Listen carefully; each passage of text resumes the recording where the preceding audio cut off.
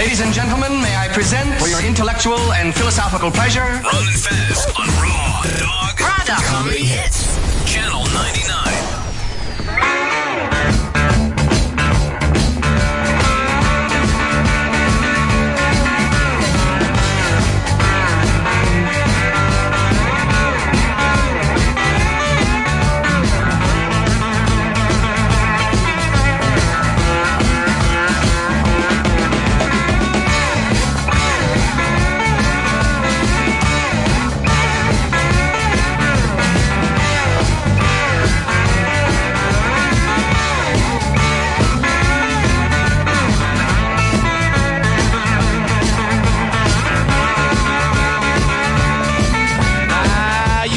All about your Madison shoes.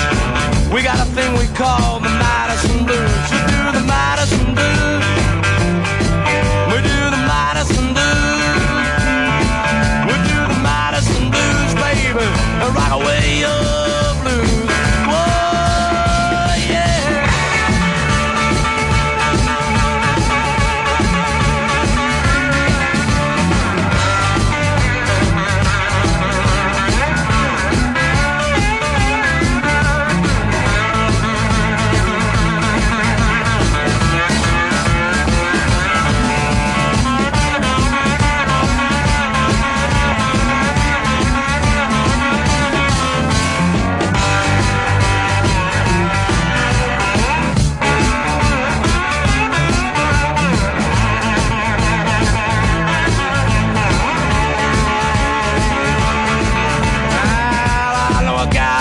Miss Lindsay Lou. She told me she loved me, but I know it ain't true. Put on your Madison shoes. Put on your Madison Blues shoes. I got the Madison Blues. Now put on your Madison Blues shoes. Oh,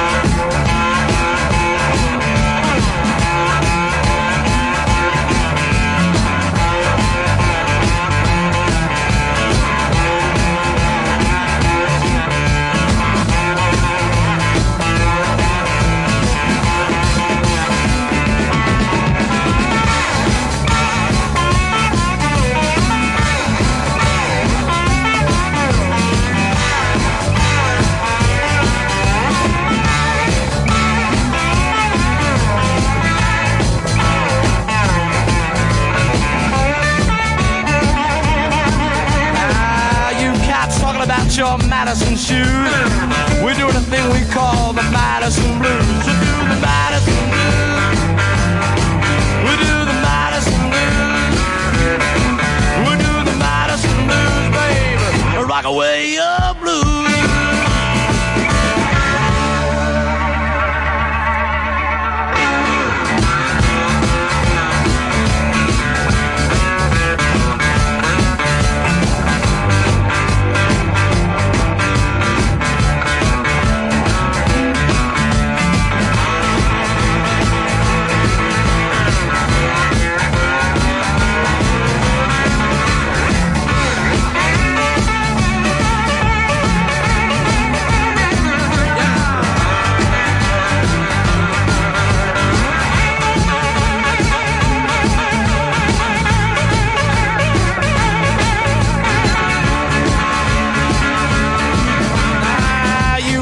Talking about your Madison shoes. We got a thing we call the Madison Blues. We do the Madison Blues. We do the Madison Blues. We do the Madison Blues, baby. Rock away your blues. Yeah, buddies, it's the Ron and Fez show. Looks like Chris Stanley running a theme opening for us today. Is that it, Chris? A salute to Mr. Bumgarner. It's very nice. I wonder why the ESPN wasn't over that tomorrow. Or last night. Tomorrow, I guess, would be in the future. Chris, I wanted to say something to you. and get it out of the way. Obviously, happy April Fool's Day. And I just want to say that even though it's April Fool, I want everybody to believe me when I tell you that Mayor Menino has passed away. Yes, you heard it here on April Fool's. Mayor Menino has died. So, Wow. get it? 866 Ron Zero Fez. 866 Ron Zero Fez. It is the Ron and Fez show on a Monday. Did you just do a quick search to see whether I risked your career or not? I had to. But this happened though when don't you realize what you're doing? It's just a quick check. Thanks, Google. I got the text from you last night, Chris. Yeah. We all had the chance to watch Game 7 of the World Series. Now, let me tell you something. When people talk about what sport is better than what sport, obviously anybody can pick what they want. But there is no stress and pressure like there is in a World Series. These were not my teams. I did not have any money bet on them, and yet my heart was beating out of my chest, and I felt like I could have had a stroke watching that game. That's why Major League Baseball is so incredibly exciting, because you get behind this guy that really is not your dog in the fight, and you find yourself saying, for no apparent reason, please God, let this kid do this. I'm watching a miracle. Let it play out. As that pitch count went up and up, I was like, "This." And you had picked against him, Yeah. and I'm sure you were pulling for him. he's a major dude. He's a major dude. He's shit for real. Watching him do that, watching one Royal after another swing high, at his fucking heat. This guy's the fucking real deal. It was an amazing thing to see. It was an amazing thing to see. Now, while it happened, the stress level in that building, and you're watching on TV, and the stress level of seeing this take place, a guy who was going to win his third World Series out of his third World Series game out of 7 games. And you're like, what? What am I watching? How is this happening? And I called my dad after the game. And my dad's a real baseball guy. And I'm like, Pop, what did we just watch? Did that even happen? And my father says to me, and again, he may have been caught up in the moment. He said, I watched the Don Larson game when he pitched the perfect game for the Yankees, which, by the way, was 1956. And he says to me, this was more impressive. Jesus. What we just saw tonight, seeing that kid come back 2 days after pitching a shutout and pitch 5 more shutout innings, I have no idea how that went down like that. And he was unhittable for those 5 innings. Like it was the 2 hits I got were fluke, and just his goddamn speed never went down. He dominated it. When that short hop went behind and they're kicking it around in the outfield, I'm screaming the stupidest thing I've ever screamed in my life at a TV. I'm screaming, shame on you. Shame on you, because I just felt like they were tearing this away from this kid. Oh, when the left fielder... What man yells shame on you during a ball game? You would have to be English or something ridiculous to say something that's stupid. For shame. I know. That's exactly what it was. And I felt like everything that I had built in my life was being torn down around me. It was phenomenal to see that. Then to get up this morning and hearing people on sports radio saying they should have sent the runner home, he'd have been out by 20 feet. The cutoff man had the ball before he hit third. On Twitter, as it was happening, people were freaking out saying, why didn't he go home? Inside the park home run. What was going on? I will also say this. If you did not watch that game last night because you think you're no longer interested in baseball, shame on you. Amazing. If you're a sports fan and you were not watching that, I don't know who you are. At 2 outs, the bottom of the ninth, they're down by 1, and that triple happens. Like, what? Every World Series, you will look up and you will see women and men who have bought tickets who are covering their eyes or just having their face pressed into somebody else's shoulder. The pressure, the tension that takes place there, it's unbearable. And those good people in Kansas City had their hearts torn out by Mr. Bumgarner. And yet, it was probably the greatest summer of their lives. You know what I mean? Like 30 years? Yeah, just to find your team in that position. You know what I mean? They were 90 feet away from tying up. They sweep it into the series, and it goes to 7 games. You're a swing of the bat away.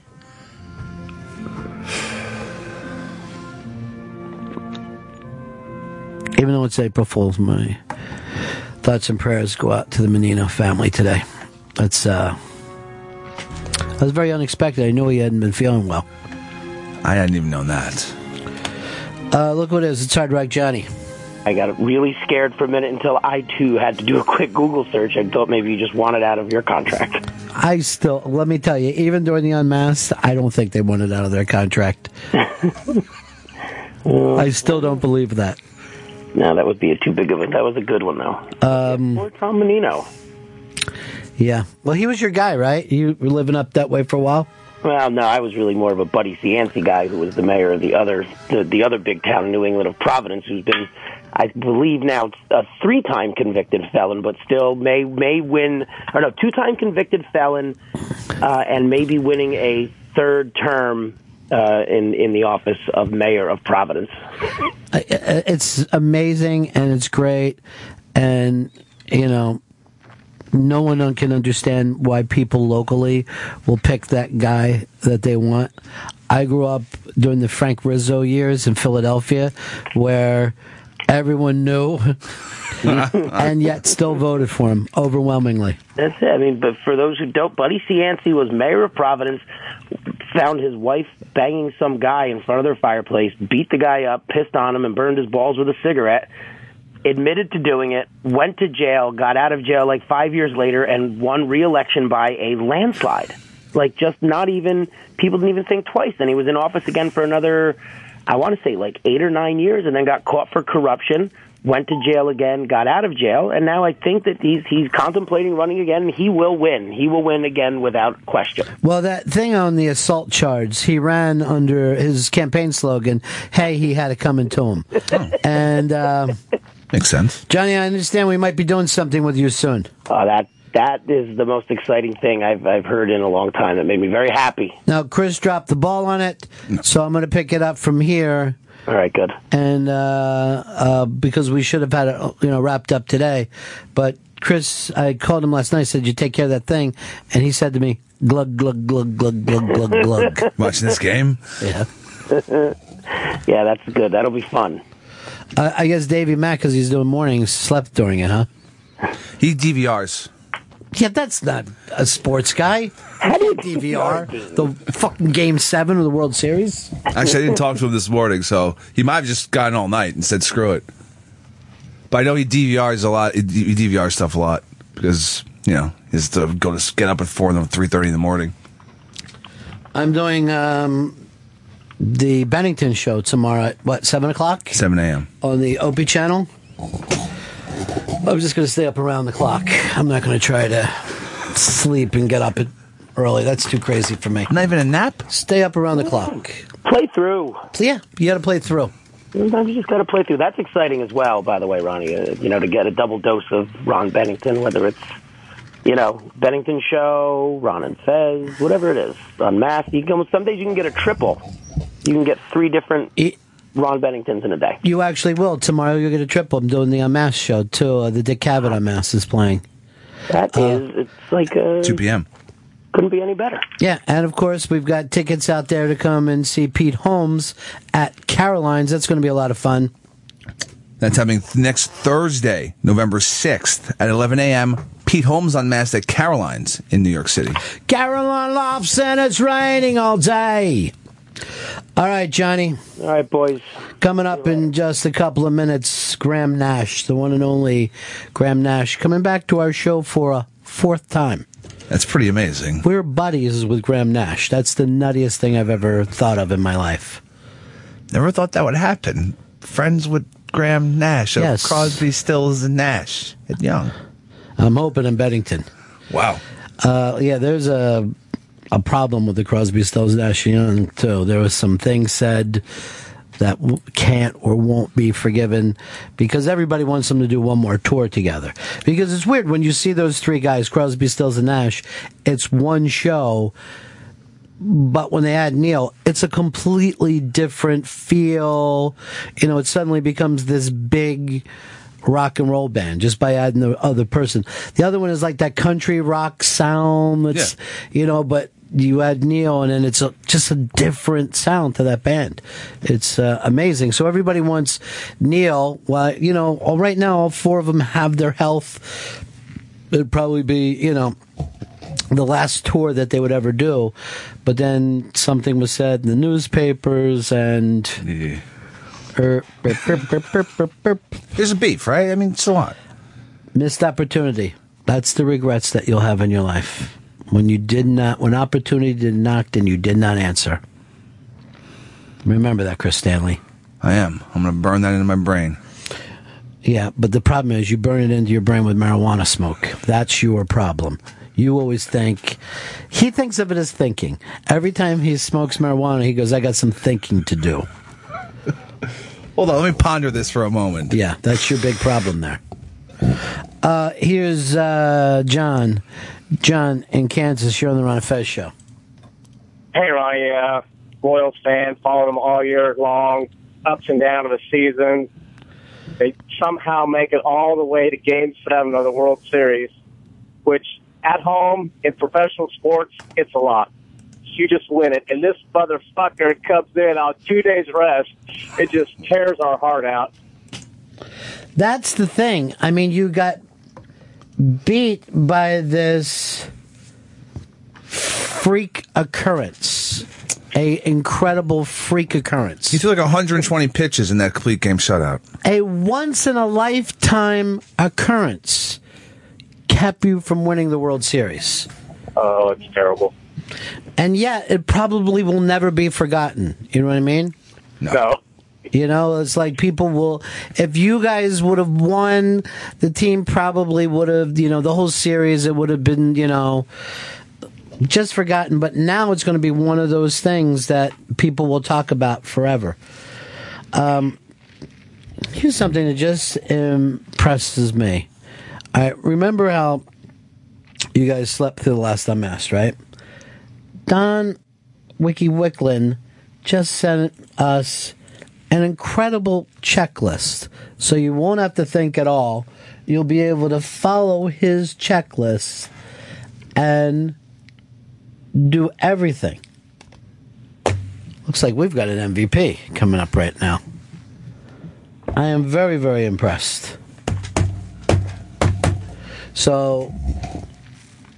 you want to get out for that Pete Holmes thing. Now, up on the iBank today is 10 great moments from the Pete Holmes show. All of us here were really big fans of that. Obviously, the new material Seinfeld, what we thought was the funniest thing ever in the history of the world. But there's a lot of great stuff that put up. I know, I think this is why it's going to be cool to talk to Pete, because I remember sitting down and talking to Louis C.K. right after Lucky Louie got canceled. And you would have thought, worst thing that could ever happen, but it turned out to be the best thing. Because if Lucky Louie stayed on the air, he never would have done, you know, the show that made him now a legend. Yeah, the FX show never happens. So something like that obviously could happen for Pete because he's got so much exposure from just doing that. Here is Sean. Sean, you're on the Ron and Fez show. How are you, buddy? I'm good, Ronnie. Hey, who do you think generates more revenue, the Major League Baseball over 7 games or the Super Bowl? I never really thought about it that way. I mean, I'm going to imagine the Super Bowl, but I don't know. Because Major League Baseball actually makes so much of their money selling locally over that. You know, their thing is about doing the 162 game season and selling each game. And something like their revenue has gone up 3 or 4 times. And, you know, as we sit around and talk about how to fix baseball, baseball has never made the kind of money that it makes now. Even when these incredibly crazy high price, when you hear about people getting a $230 million, you're like, oh my God, this is going to wreck the game. And it's weird. There's just so much money that flows in, but it all flows in as locally rather than nationally.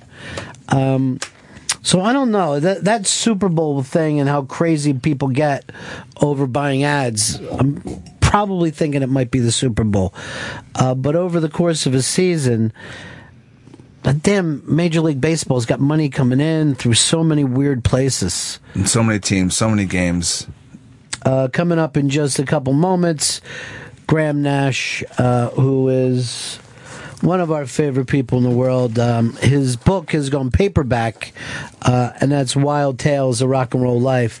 And it's a crazy life this man has lived. The amount of people that he knows.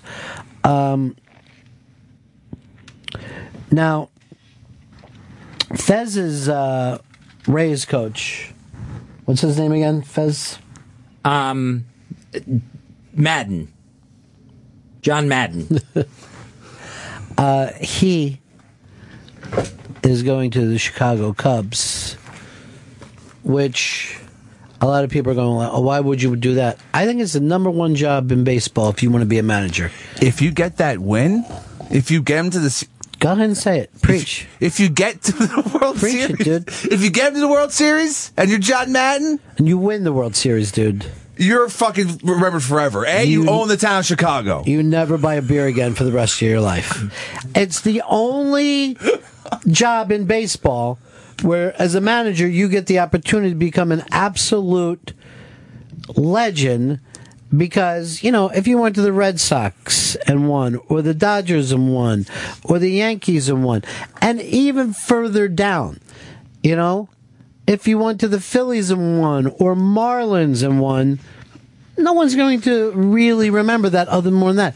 But if you go to Chicago and win with the Cubs, first of all, there's going to be a parade that takes place over 2,000 miles. It'll be the biggest thing that ever happened. And all the people are saying, oh, it's not going to work. Whatever. You got to take that shot, though. Hell yeah. You got Theo Epstein there. I mean, he knows what he's doing. He won with the Red Sox, a team that was cursed. It's great. I love it. That's why I've liked the Royals 30 years since they haven't won. And yet it wouldn't have been a big deal. Not compared to the Cubs. Oh, really. No, they'll blow it away. I mean, the Cubs, Jesus Christ. It's Chicago. It's the Cubs. It's the Jinx. It's everything you would want to have. Everything you would want to do. Jeremy, Oklahoma City. Go ahead, buddy. Hey, I just say this. I'm a huge Giants fan, a huge Chris Stanley fan also. And I love it when you guys always give him a hard time about being a jinx. But the day that you guys picked the World Series about a week ago, and I never believe it. I never buy into that stuff. I'm like, oh, he's no jinx. But I can't tell you how happy I was the day I heard him pick Kansas City. I literally was fist pumping in my truck, sitting there. Yes, he picked the Royals. We got this locked up. Dude, I can't imagine what it was like for you last night. I stared at the TV. I was at home staring at the TV, covering my eyes. And I've never, my heart has never beat so fast, I don't think. It was phenomenal. I felt the same way and hadn't cared at all. Even at the beginning of Game 7, I was sitting there enjoying watching the game, but feeling detached. And once he came in, I started to go, oh, man, this is kind of cool. Let's see how long he goes. Is he going to pitch an inning? Yeah. Is he going to pitch 2 innings? But every inning after that, it got crazier and crazier. And then when I heard, we just learned officially that he will get the win. Yeah. I'm like, oh, my God. 3 wins in the series? Oh, my God. Yeah, I was like, what? They're going to give it to him? Crazy, man. And I went on my computer and set up a screensaver like I was looking out at San Francisco because I wanted to feel like I lived in San Francisco. I grew up there. Shame on you! Shame on you for what you did. Jason in Detroit, you're on the Ron and Fez show. Hey, guys. Hey, Fezzy, not to be the nitpicker, but did you say John Menz? He was joking. You know he was joking. Okay, I just want to make sure he's not going to bring Brett Favre back as a pitcher. No, when he said, because I tried to give him the test on it since his dad was a big fan there all those years, and then he came up with Madden. Then as a joke, he threw in John Madden. Stop waiting to leap on this man. He knew what he was doing. He made a joke. Fez, I should have said John Fast Actin' Tenactin' Madden. See, they sit there with sharpened blades, and they just want to. Now, also, if you're not a baseball fan, this was the greatest thing that ever happened. We go from seeing this tremendous win, where you suddenly are looking up at this Bumgarner kid, and you say to yourself, I'm looking at a god. I'm living in the natural right now, okay? And I yell, he's the best there's ever been. This is how we live in corporate America. It immediately goes into, they give him the MVP, which is just a commercial for Chevrolet. At that point, a man that we've never seen before in our lives walks up, sweaty, disheveled, and having no idea what he's trying to say, is suddenly on TV. I'm not sure if he knew what he was doing. Like, why was he even there? How do you get that far in life and being that confused about what your position is? I honestly, I'm watching this, and I say, if Chevrolet picked this guy to make this pitch, maybe they're not putting brakes in the car. You know what I mean? Like, this is a reflection. When you're looking down and reading off this weird little... I could not believe how quickly he stole the spotlight. So much that trending last night was Chevy guy. He's Rob Ford and Chris Farley together. Let's put this on right now. Thanks, Madison. Congratulations. As the official sponsor or the official vehicle of Major League Baseball, Chevrolet is proud to participate in this prestigious award. Along with our dealers, we are also extremely honored to give back to this sport by supporting baseball in cities and towns across this nation. At Chevrolet, we have also been proud of the latest and greatest technology in our truck lineup, which is the all-new 2015 Chevy Colorado. It combines class-winning and leading, technology and stuff with Wi-Fi stuff. OnStar, sitting there on the screen to recognize your performance in this 2014 World Series.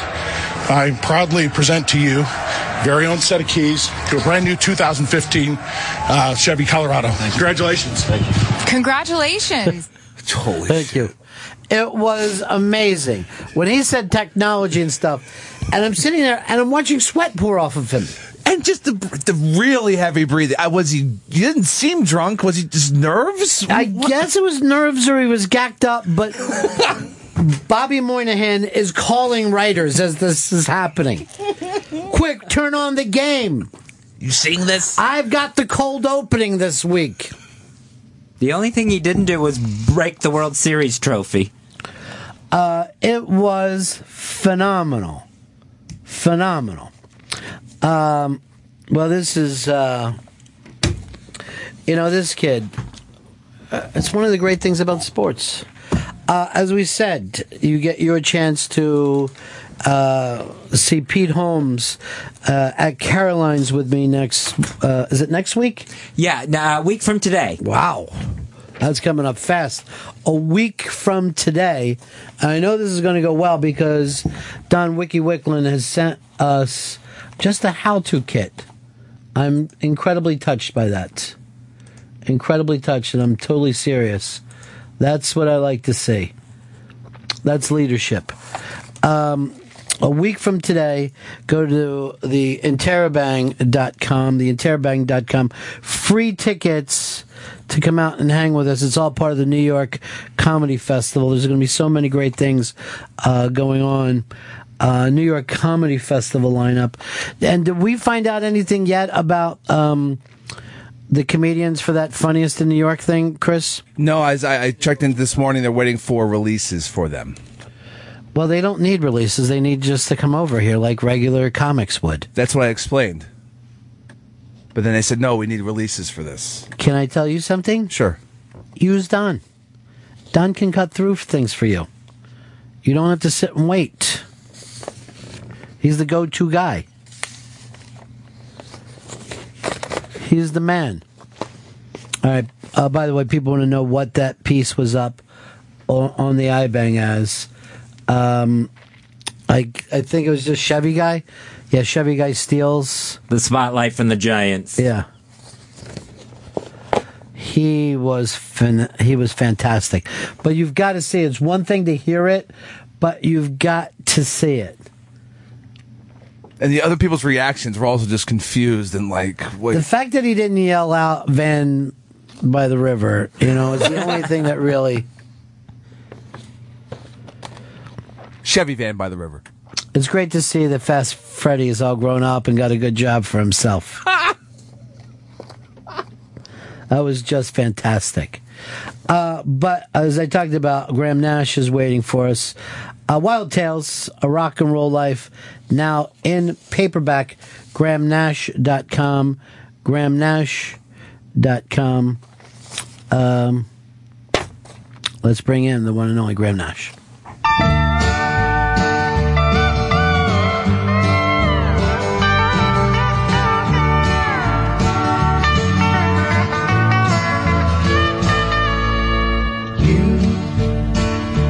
On the road must have a code that you can live by, and so become yourself, because the past is just a goodbye. Teach your children well, their father's help did slowly go by, and feed them on your dreams, the one they picked, the one you know by. Don't you ever ask them why, if they told you you would cry, so just look at them and sigh.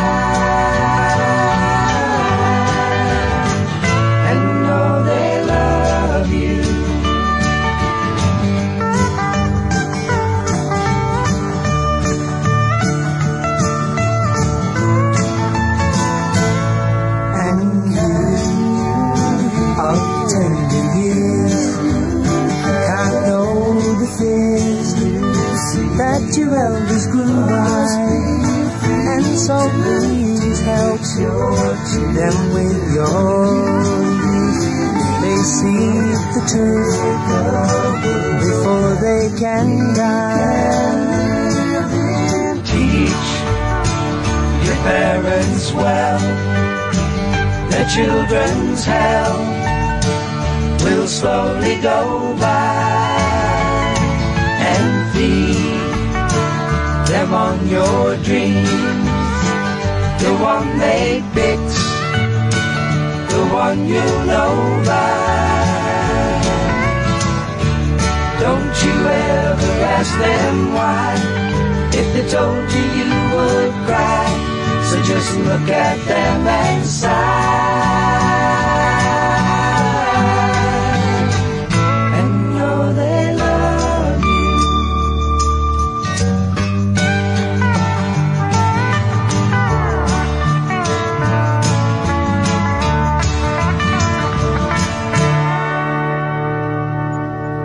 Graham Nash is in studio with us. His book, Wild Tales of Rock and Roll Life, is now available in paperback in stores and online. Go to grahamnash.com. This, of course, was a New York Times bestseller.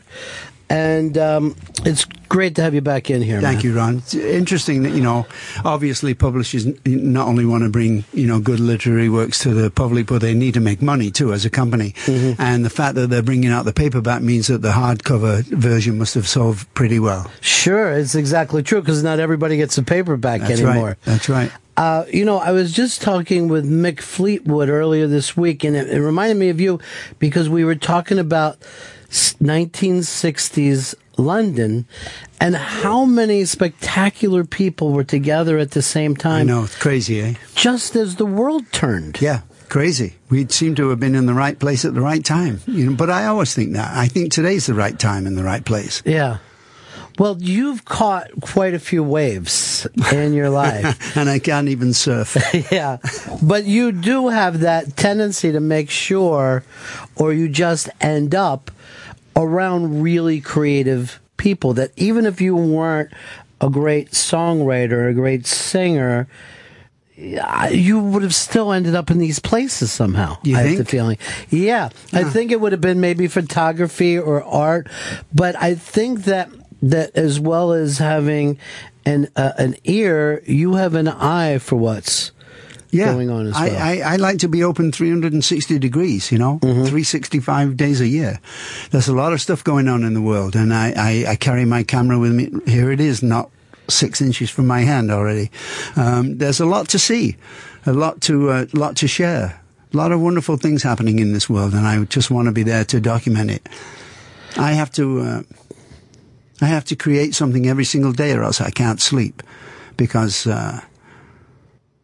well, quite frankly, my father was dead at 46. I'm now 72, and I've kind of been leading two lives all these years, one for myself and one for him.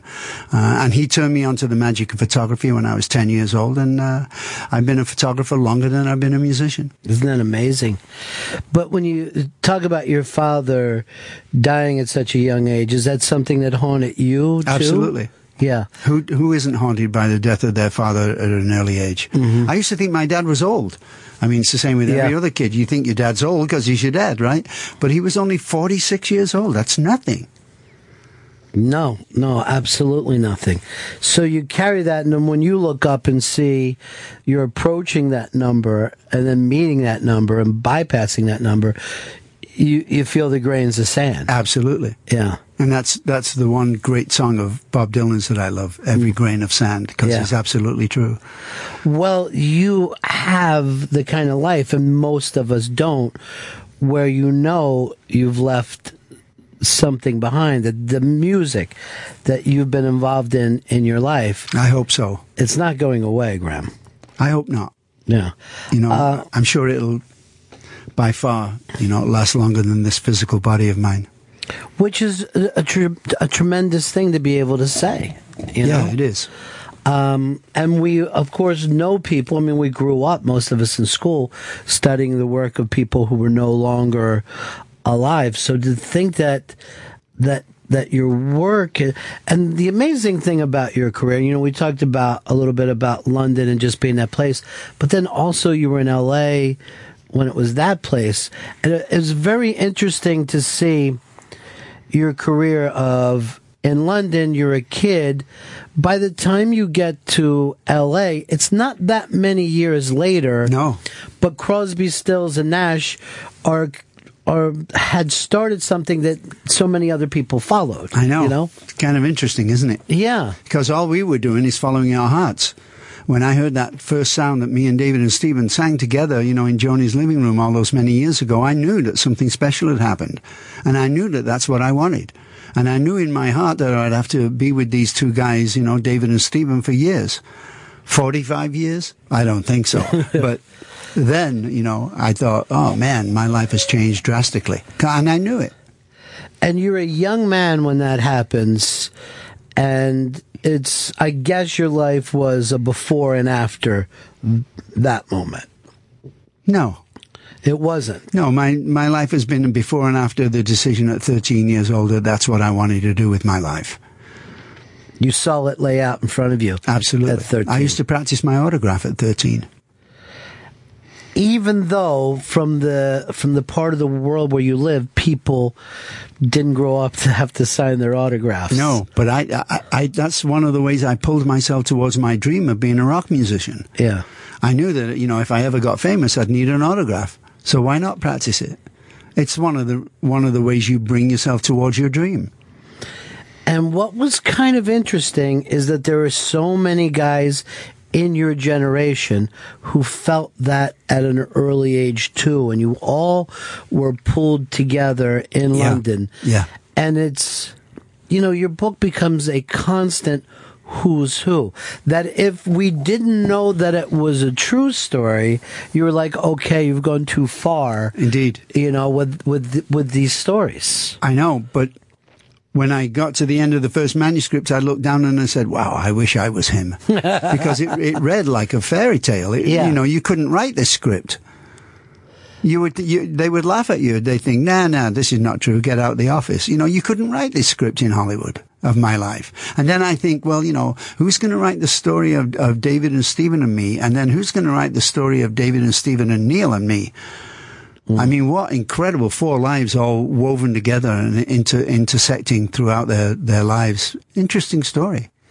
Well, it's a tremendous story because it's a story of obviously great beauty in the art, but also great conflict, whether it was against what was happening in Vietnam or with the environment. Right. And then also sometimes just against each other. Indeed. The thing of having these creative people together. Yeah. I never had brothers. Mm-hmm. I had 2 sisters. And so I never really knew what that brother competitive, I'm older than you, I'm stronger than you kind of thing. But David and Stephen and Neil have been my brothers for all these years, for over half my life. And I'm very grateful to them. I've learned who I will be, and I've learned who I won't be. And 45 years into it, people still want more from you guys. They do. We just finished 70 shows this year, every one of them completely full. It's been an amazing ride, and it shows no sign of stopping. And in some ways, it's even being thought of as more precious. I think so. The older we get, the more precious it is. Yeah. And the older we get, the more that we realize that we have our weaknesses and our strengths, and what do we want to concentrate on. Used to be we'd concentrate on our weaknesses and we'd pick people apart by utilizing their weaknesses. Not so much in the last decade. I think that we've really realized that we're in our 70s, and, really realistically, how long can this go on, and that we better get on with making the best music we can and pleasing as many people as we can. One of the things that's so great about Wild Tales, and as we said, the book is out in paperback now everywhere, and I don't know if I've ever seen another person do this, but you will explain where some of the songs came from sometimes, but from moments before something happened the day before, and it seems like you can't deal with it until you write the song, whether it's a good thing or a bad thing. But what's amazing is then it's this legendary song. It's this, in my opinion, a great work of art, but you're able to say this is what sparked it. This is what started it. That's right. I think a lot of people are very curious as to what it is that musicians do. Mm-hmm. And I wish that we knew. And we could explain it, but we really don't, you know. I don't know where these songs come from. I have to say something. I put a string of words together. I see how it lyrically scans. I see how it musically scans. A melody comes to me, and I add that to the words, and all of a sudden all I need is a chorus, and we're out of there. And songs happen in the simplest and also at the same time the most complex way. For instance, it took me an hour, you know, to write Just a Song Before I Go. It took me just over an hour and a half to write Our House, but it took me 4 years to write Cathedral. And there's no real reckoning of how much work you put into it means that's what the song is going to be like. In any other craft, you could say if you work for X amount of time, you're going to get a better product. Right. But here we don't know. You could work for years on a song and not be able to pull it off. But Our House feels like a gift almost. Yes. I think they're all gifts. Mm-hmm. And I wish a musician could sit you down and tell you exactly what it is that goes on. I mean, I physically know what goes on in terms of wanting to say something and want to express my feelings, but I can't tell you what that process is of the marriage of a particular melody to a certain set of words. I don't quite know what that is, and the truth is, Ron, I don't want to know. I'm just glad that it keeps happening. But once it does happen, do you know, hey, this one is done? One of the good ones? Is this? You know, the truth is that you'll never hear a bad song from me. Meaning that if it's a bad song, you'll never hear it. But so you'll be able to say, I wrote this, I meant it, not for the public. Yes. This one, yeah. Yeah. I know that. So you're able to stand back almost as a fan. Yes. Of your work or a critic even. And not say, of my work particularly, but of music. And I know when I write a melody and a set of words that's going to affect your heart. I know. I've done it a long time. It's been over 50 years for me. And you feel the same way with other people's music? Sure. If David comes in with something, Steve? Because it always amazes me how you guys... I would find the fact that to take a song to Stephen Stills and David Crosby still would have to be a nerve-wracking thing to do. Not anymore. Not anymore. Nah, we know each other too well. Yeah. But at one time... At one time it was a little intimidating, yeah, because David, Crosby and Stephen Stills, they're great writers. Uh-huh. Joni and, Neil, great writers. Yeah, it was a little intimidating at first, but I learned to deal with it. I know, in my heart that I don't consider myself a great songwriter on their level, but something must be attractive. I mean, here I am still. I mean, when I leave New York on Friday, I go straight into the studio. I've got 30 new songs. That's spectacular. And we brought up that, of course, in your life, you've known some of the greatest songwriters of all time. Yeah, I'm a lucky boy. Yeah. If you sit down and watch, let's say, when Joni would write a song, is that something that you would be able to pick up on, or was it so different from your style of writing? Joni was a much different writer than me. Yeah. I have the utmost respect for her talent.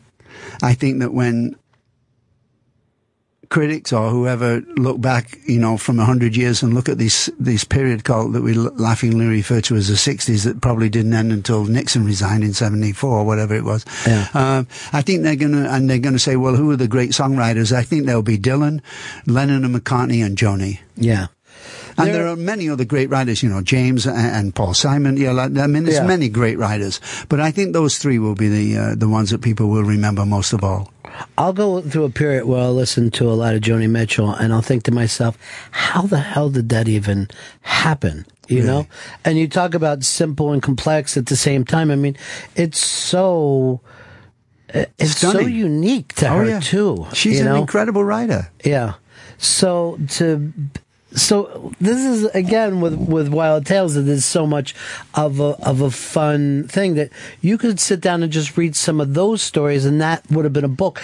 Almost any chapter could have went off and been a book on its own. The time with the Hollies, just being in the canyon and all during those years.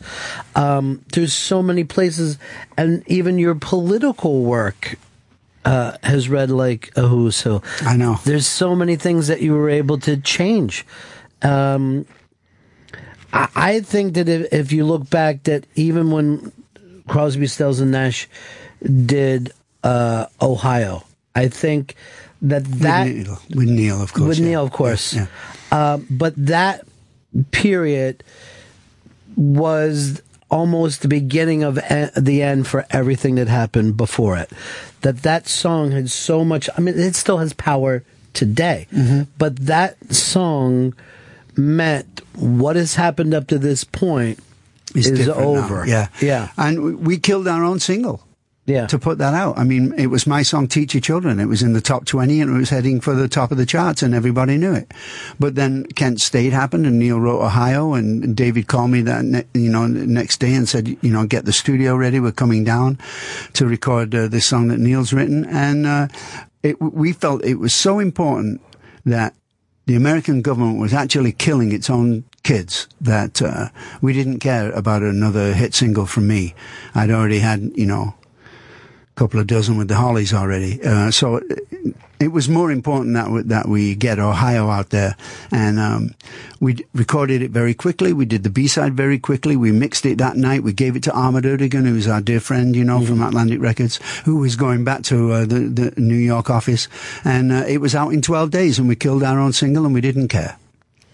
Out in 12 days, and immediately on the radio. Yes. And people listening, I mean, because you didn't have the internet.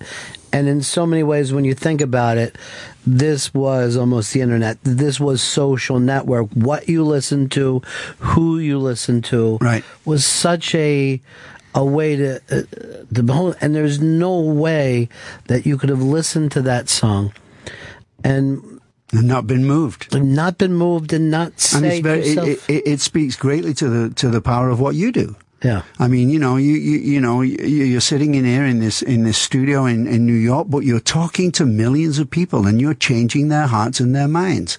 Your link, your contact between us as musicians and your listening audience is incredibly valuable. Well, that's also the thing that you, lived through top 40 radio with the Hollies, learning that craft of what it's like to put together a song, into freeform radio of the late 60s and early 70s, and Graham moving into that in such a way of staying viable, staying interesting. That in itself is a rare feat to pull off. Like I said, kid, I've been a lucky boy all my life. You've been lucky, but you've been prepared when the luck came along as well. That's right. It seems the harder I work, the luckier I get. Yeah.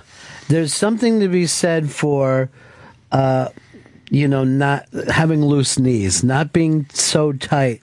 Right. And again, Wild Tales is a perfect way to look at this because there's many careers that take place, but also at the same time, your ability to be able to bring people together for causes, and then the confidence to walk into some of this with lifelong politicians and debate them. They're just people.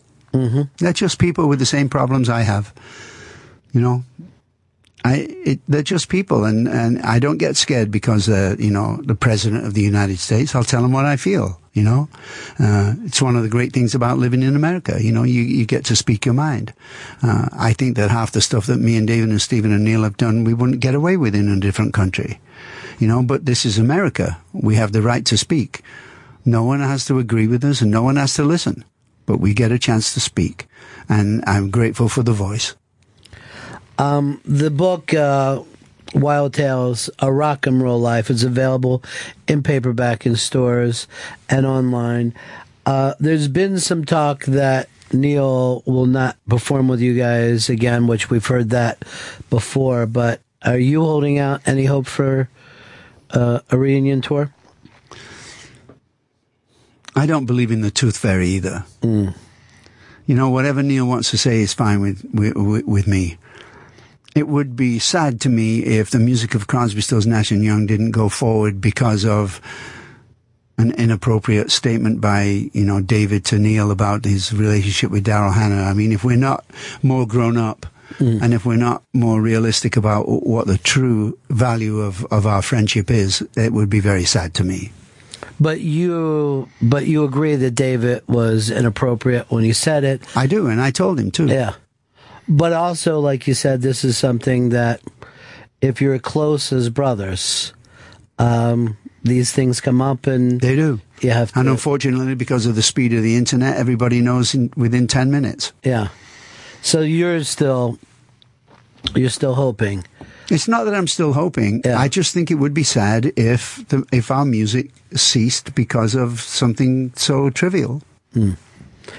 I would agree, because the excitement level of what happens, and it's always really interesting to me, because I always think of you as the guy of, you'll do your solo stuff, sometime with Crosby, then Steven, and then Neil.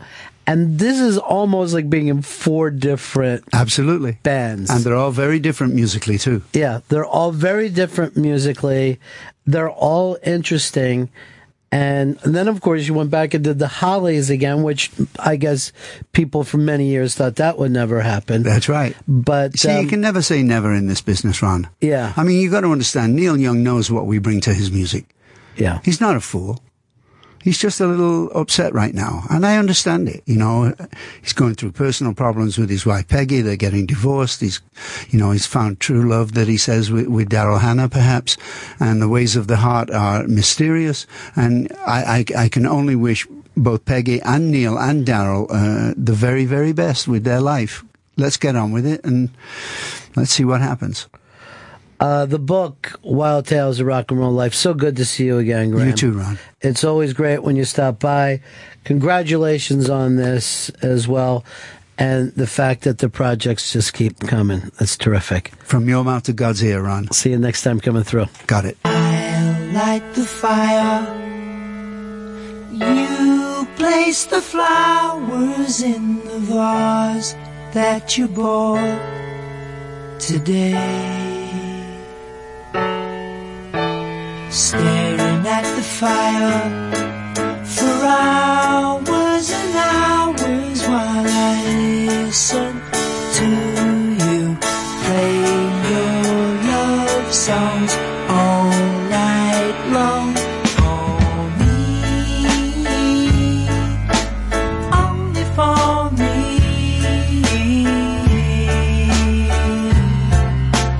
Come to me now. Rest your head for just 5 minutes. Everything is gone. Such a cozy room. The windows are illuminated by the evening sunshine through them. Fiery gems for you.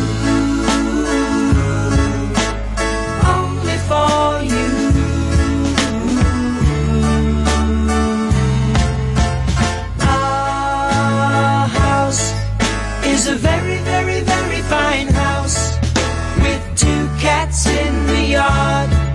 Life used to be so hard.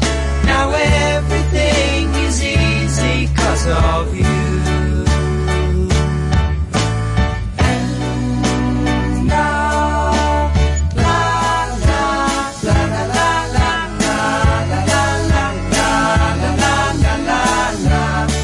la la la la la.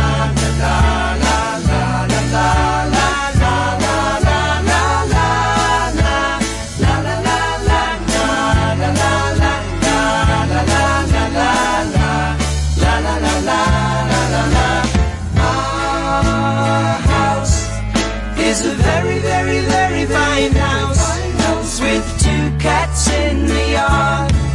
Life used to be so hard. Now everything is easy 'cause of you. And I'll light the fire while you place the flowers in the vase that you bought today.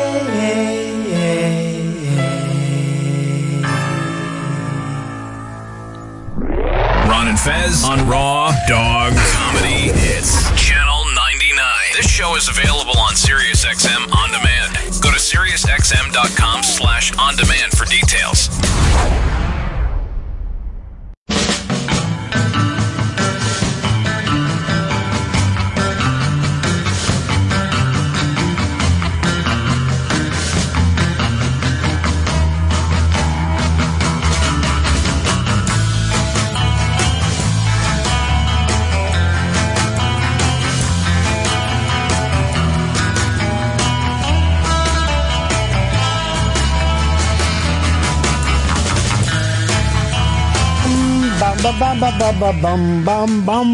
Yeah, it's Ron and Fez show. 866 Ron Zero Fez. 866 Ron Zero Fez.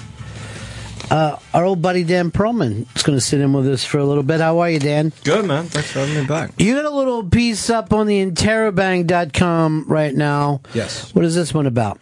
This one was about like failing or like bombing on stage, and just the inevitability of that, and just how maybe like the worst, what feels the worst when you fail, especially early on. Right. So, trying to like early from that. Yeah, early on you believe you believe that they might be right. You know what I mean? Like deep inside. Well, right, because you have enough positive experiences to outweigh the bad ones. Yeah. So when you feel that, you're like, oh, maybe this is just how it's going to be. Yeah. And I've talked about because I mean, there's like a lot of different ways, especially early when you bomb. It's like, maybe you're in a noisy bar and people aren't paying attention. So that's one way. Or maybe like someone heckles you or something. But I was in, like, the worst one is like early on when like people are looking at you, they are engaged, like they're ready to laugh, but they just can't bring themselves to laugh at anything you're saying. They want to. And that's the most painful thing. It's like, oh, it's not like these people don't want to have fun, but they're ready. then they'll laugh hard for someone else later. Right, because finally someone gave them the relief, the enjoyment that they couldn't get before. That's why you don't want to go up after Greer Barnes under any circumstances. Nobody would. Greer Barnes. I can't follow Greer. I can't follow that dude. You don't have it? No, I don't have it on this one. That's where it needs to be, right? Yeah, sorry. Don't you dare be sorry. That's not your fault, right? No, I should have gotten it on there. Well, let's see if BL thinks you should have. Fuck you, Fez Wally! Fuck you, Fez Wally! That was a good day. Bum, bum, bum, bum. Where are you going, Chris? Why isn't it on Fez's? I thought I had it on there. What are you yelling about? I was just trying to, I was on mic. Well, you better fucking you better take the bass out of that voice. No, I'll tell you that right now. I was yelling at the mic You to pick my feeling strong today. Now, you were saying you loved the Last Unmasked. Were you at that? No, I just heard it, yeah. Well, tomorrow is Dick Cavett, and then throughout the weekend. But then next week, you should come to see Pete Holmes at Caroline's. That's going to be a lot of fun. Yeah, that'll be great, yeah. And the Dick Cavett, I want to hear that because I love watching those. Like, all like those old clips are on YouTube of his interviews. Well, they're from the DVD thing that he put out, and there's so many amazing people that did that. No, there's so many great, and it's not like talk shows now. It's a weird, like, freeform. Like, some of them, they actually take questions from the audience that they just appear fuck to be around. Like, totally, like, unfiltered or anything. It's almost like it was radio. You know what I mean? Like, like, they're coming in like, I guess we're going to do a show. You got anything before we turn on these cameras? And that's the beauty of it. Except it's, like, not screened, and it's, like, national television in a time when there were, like, maybe 2 other channels.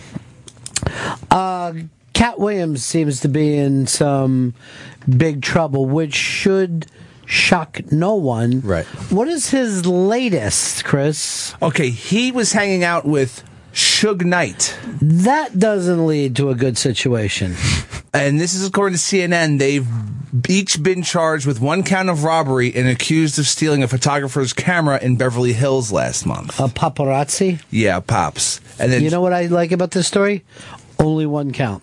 These guys are getting better. Only 1 count. I mean, now Cat Williams is hysterical. Yes. Suge Knight is not. But Cat Williams is hysterical. And yet, it seems like he's more known for the stuff that happens off stage. Wild shit's always going on. He's a madman. Multiple gun charges. I mean, he's looking at 7 years is what they're trying to hit him with. On a camera? 7 years on the camera. A paparazzi camera? Suge Knight is looking at 30 because of his priors. So both of them have priors that they're dealing with, right? Exactly. So, this is repeat offender stuff. You got a little bit of Cat talking about it? Yeah, this is... This is the other thing about Cat Williams is great. He's ready to make a statement. Now, I'm sure his lawyer is like, Cat, don't make any statements. No, I won't, man. I think this was vetted through PR people and carefully honed.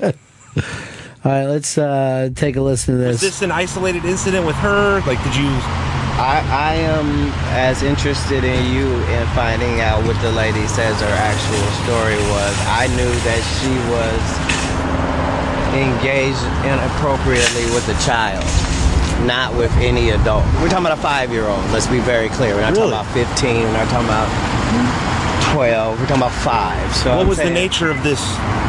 I don't think I'm allowed to say. I'm just saying. Let's stop this for a second so I can try to figure out where Cat Williams is at. He's saying the reason why he took her camera, and I'm guessing at this, is because she was molesting a 5-year-old? Is that... That's what I'm gathering. He and Suge Knight saw... We must be wrong. I'm going to say this is not the official story, the way we're putting it together. Inappropriate behavior with a 5-year-old sounds like pet stuff. Now, here's what I like, though. Not a 15-year-old or a 12-year-old. That's understandable. A 5-year-old child. So I took a camera. If that's what was really going on, then taking a camera doesn't seem like a strong enough response to stop a molestation. And it's a Penn State response. That's what they do at Penn State. You can't record this. You walk in on that and you go, God damn it, I'm taking this camera then. But that's not enough to not get convicted of the Good Samaritan law. Yeah. You got to follow. Is there really a Good Samaritan law, or is that I think it was just in that Seinfeld just finale. Just the Seinfeld, yeah. Because people bring it up all the time. I think it's just one of those things like the regifting that just entered the lexicon after. All right, so let's see a little more.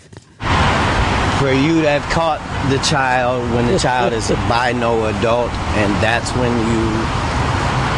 I'm saying that she wasn't involved with any adult, and there were at least 9 there. Her interaction was with the child. She was photographing the child? No, she was doing no photographs. She was recording. Recording? Video? Yeah. Video. So her story is clearly she got in an altercation with me, but she didn't. So. All right, so now we understand it a little more. His problem was this paparazzi was filming a child. All right. Okay. Which was probably a celebrity's child. Right. So he was saying this is inappropriate. I'm going to take the camera. That makes a lot more sense than us jumping to the weird conclusions that we jumped to. I think it's totally normal. Yeah. The way in my head was like he'd heard rumors that this woman was molesting a 5-year-old, saw her with a camera, and was like, I got to take that Nikon. Now, the weird thing about Cat Williams, no matter what he's doing, I'm always interested. It could be the craziest shit in the world, but I don't know why we've never had like a game show with Cat Williams and Tracy Morgan. That seems like the place to go with this. That'd be the greatest thing ever. Who would be what does he have, an ice cream there? What does he got? It looks like a Starbucks, maybe? Okay. It's just coffee. His necklace is nuts, too. It looks like an Olympic medal. I think it's a DQ Blizzard. He won an Olympic medal for heroism.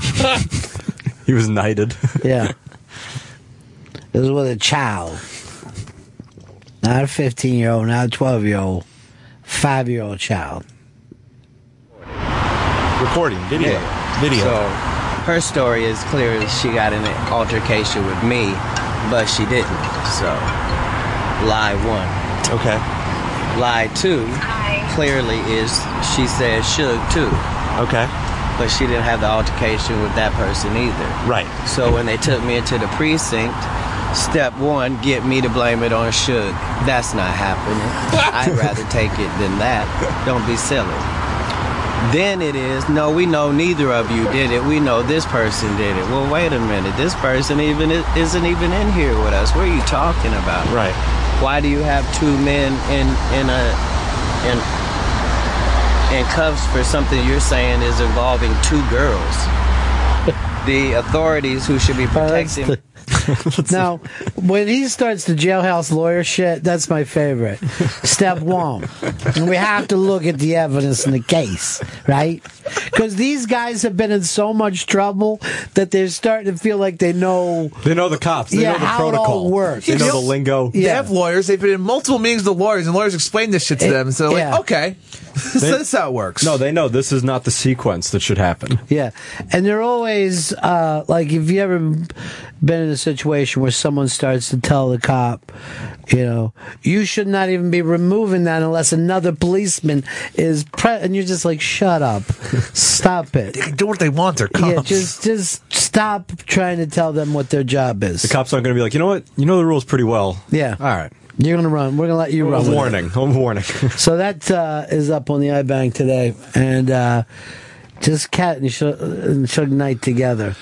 I mean, this was a month ago. I think Suge Knight's been shot since then, so he's probably in the hospital. Oh, so this isn't even on his mind at the moment. No, this is far down from the shit that he's dealing with. Priorities. Cat's handling all the PR for this one. That's good, Cat. He's got Suge's back. New York Comedy Festival is also lined up as a part of this. Metallica is doing a week with Craig Ferguson, which seems crazy to me, but everybody knows what they're doing. Craig's going out with metal. He's going out hard. I just never saw it as a metal show. No, not at all. But maybe he just wants to get weird before the end. That's your way of dealing with it. I guess he decided the end's getting near. Let's get weird with it. Sure. Yeah. He's got that robot. I see. To me, Craig Ferguson isn't that metal. This would be like Eddie Trunk doing something with Scottish dancers. That show's always been one of the weirder late night ones. Like he'll leave frame a lot of the time. Like he doesn't even he'll get super close to the camera. Like at first, people were saying like, "Oh, it's so great because you're so loose up there." Right. But when I see him just dancing with stuffed animals and shit for 5 minutes, I'm like, "What are they doing over at NBC? I can't watch this forever." He started one show off with like they just did a parody of the Doctor Who intro. It was a bunch of Doctor Who references. I like that he sings his own theme song though. Have you seen his game show? No. Celebrity People or something. It's really kind of thrown together quickly too. You know what I mean? It's you got to just watch it one. Oh, this is what you got to watch. Who's the guy from Brooklyn Nine-Nine who plays the sergeant? Terry Crews. Terry Crews is now doing Millionaire. He is. They got rid of Cedric? Yeah, well, Cedric left. Oh, okay. Yeah, and of course now you cannot do a game show unless you're black. Every game show host is black. And Terry Crews is on there. But he's so amped up that he's screaming. And I don't think anyone's explained to him, hey, the microphone is going to pick everything up for the people at home. You don't have to be this fired up about it. He's just doing his character from Idiocracy. You got to watch it, man, before he gets it together. Watch it now while he's still, thinking, now me and my wife can get that vacation home. I got the show on NBC, and now I'm doing Millionaire. Before they bring in D.L. Hughley to do it right? It's amazing, though, how many, when I was younger, there wasn't one black host, and now if I see a white host, it looks weird to me. Somehow game show hosting and basketball both went in the same direction. The white game show host is blasé, okay? Look, you're right. Carlton was hosting a game show, too, like College 21. It was basically just playing blackjack, but on giant screens. Carlton from Fresh Prince. It was Bob Barker and George Mikan. That was was the white. Yeah, he was the George Mikan of that, of game shows. He dominated for years, and now people look back and go, "Why? No one even jumped back then." Because you're being so wired and weird. Is something going on at home that I don't know about? Yeah, there is. I have no power in my apartment. I thought you meant your career. I did not know where that was going. So no electricity. It's day 2 of no electricity. Your whole building? No, just my apartment. What happened? When I was in the hospital having the neck surgery, and I was on a lot of pain medication, that was when I forgot to pay the Con Ed bill. and I just forget things left and right, and I thought I had it squared, and I did not. And I wasn't aware that I didn't have it squared, so now the power has been turned off. Well, how long do you not pay for? A month? Yeah, because no, they don't turn your power off. Right, that's what I was No, going to this say. goes back to April. So you haven't paid your power bill for 6 months. 6 months. I paid it, and I thought I was paid up, and apparently I wasn't. But you just said in April. You haven't paid since April. Yeah, that was the problem. But I thought I fixed this problem before it got turned off, but it got turned off anyway. How did you think you fixed it? Because By sitting and ignoring their notes? I did make a payment, and I did it automatically. They keep sending you shit, though. And then May came? Yeah. Shit, I didn't hear Just a anything. nightmare. I'm not paying my cable bill till 2015 if you can get away with 6 months. Yeah, they don't want to turn You can off get your away with anything electricity. because lights are off. They go out of their way not to turn off your electricity. Everybody who was like 20 in their life has had electricity turned off before you're like, okay, they are fucking serious. You do have to pay it. So you've been on the phone yelling at them? I've been on the phone trying to figure out. He should yell. He's been stealing electricity. Now, and also I didn't know this. To turn it back on, now I have financially I have paid everything up, late fees, fines, whatever, Con Ed child support, whatever you have to pay, that's paid up. But I didn't know this. They just can't flip a switch at the Con Ed building and get me back online. Like the cable company can do. Come to your building? They have to come to my building. They have to have the super let them in where the meters are. And then they also have to have access to the circuit box inside my apartment. It's weird. The fact that meters are still around is like really kind of nutty. Meters on the outside of the house and shit. Yeah. It seems such a throwback. Like archaic. Yeah, you never had your... So you haven't paid for 6 months. I was on a lot of painkillers for a long time. Yeah, I know. I've worked with you. Now, when do you get it turned back on? I talked to them 2 days ago, and they said, we'll be out in the next 24 hours. That was the time frame they gave me. Yeah, it probably won't happen for a little bit. That's the worst job. Or else they're there right now. Just knocking on his door. Yeah, they could be there now. I couldn't get a specific time out of them. They won't call you before they show up? No, they don't give a time. They just, I dealt with this with the Time Warner guys. They'll just show up and leave a note and like, hey, we're here. And so then you never get them on the phone. Time Warner will at least give you a smaller window. God, I'm at this point. I'm defending Time Warner Cable. Yeah, Time Warner I had to yell at. I saved this voicemail. I made the guy... I was just yelling because he wouldn't turn on the internet, so I made the guy like almost near tears in this voicemail I got from him. Yeah. Because I just wouldn't give internet to my apartment. So he's like, this is the first time in 4 years that I can honestly say I can't stand by my company while this is happening. That's the worst job, though, because no one's ever calling to say, hey, thanks for flicking the lights back on. Thanks for getting my cable on. Yeah. Thanks for getting my lights on. And Fez is yelling about them like they're idiots, but he's the deadbeat that hasn't paid since April. There is, during the painkiller run, there is a plus side.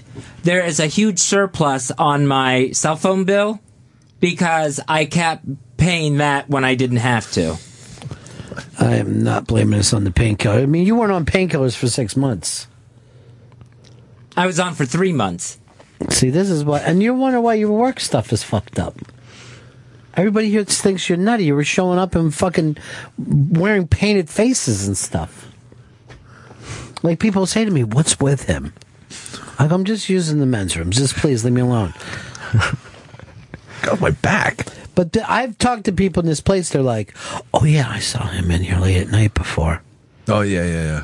People will come up to me, and I've said before, someone came up to me and said, "This is Fez home." And this is why I brought it up, and I'm glad I'm hearing this story, because someone told me that he was wandering around this building after 2 last night. Yeah, I was here really late because I didn't want to go back to the dark apartment. There are lights here, yeah. And they said that you were giving yourself, they called it a gypsy bath in the men's room. God. I find that to be a racial thing to say gypsy bath. I've always heard it's another kind of bath. Yeah, don't even bring that up. Don't bring up any kind of baths. It's just whatever. Yeah, he was in the bathroom. So what were you doing in here at 2 o'clock in the morning? I didn't want to go home. because it was going to be completely dark. Then you lay down and go to sleep. It's 2 a.m. You could just go to sleep. I sleep with the lights on. What? Oh, What, I forgot really? you're 5. Yeah, I understand. All the lights on? Most, yes. How is that? How can you? If I like fall asleep with the lights on, wake up with the lights on, it freaks me the fuck out. I'm like, what just happened? You know that's probably what's raising your electric bill to the point where you can't pay when you leave the lights on all the time. I'm sure my meter was spinning before that stopped. One time we were on the road with the Run Around show, and it was like we're at some hotel, and it's like 3:30, 4 o'clock in the morning, and my phone rings, right? So I'm just like doing that thing where you're still asleep, but you're like feeling around for your phone. And I answer, I'm like, hello? And Fez is on there, and he screams at me, the lights are off! And I go, it's the middle of the night. The lights should be off. But I guess the power went out in the thing. Yeah, the power went out in the hotel. As he's trying to explain it to me, I just slammed the fucking phone back down. He thought the phones were cut off also. That was a nightmare. I woke up out of a sound sleep because the lights went out. And then I'm not familiar with the hotel room. I'm just stumbling around there and then locked myself out of it. I've never heard of that, of somebody being awoken by like lights turning off. Hunter, Maine, you're on the Run and Fez show. Hey, boys. Hey, maybe if Paul O and BL didn't always hit up Fez for money, he'd be able to pay his light bill. This is ridiculous. Well, some of that would make more sense if he actually helped them out at all. You got it too, right, Chris? The latest from Paul O? Yeah. It was a long one. Yeah. There's not a lot of breaks in the paragraphs too, so it's a giant block of text. Every email from Polo starts from like the beginning of time that he wants to explain and move up into what he's talking about. A lot of it had to do with you, Fez. I'm sure it did, because I don't give him money. You don't give anyone money, apparently. Not even the goddamn power company. And you're using their electricity. What's your 6-month bill come to? It was $500. Dollars. And then a $300 reactivation fee. Making for a total of $800. That's fucking $800 you could send to Paul O. He's out of his mansion in 2 weeks. That's really scary.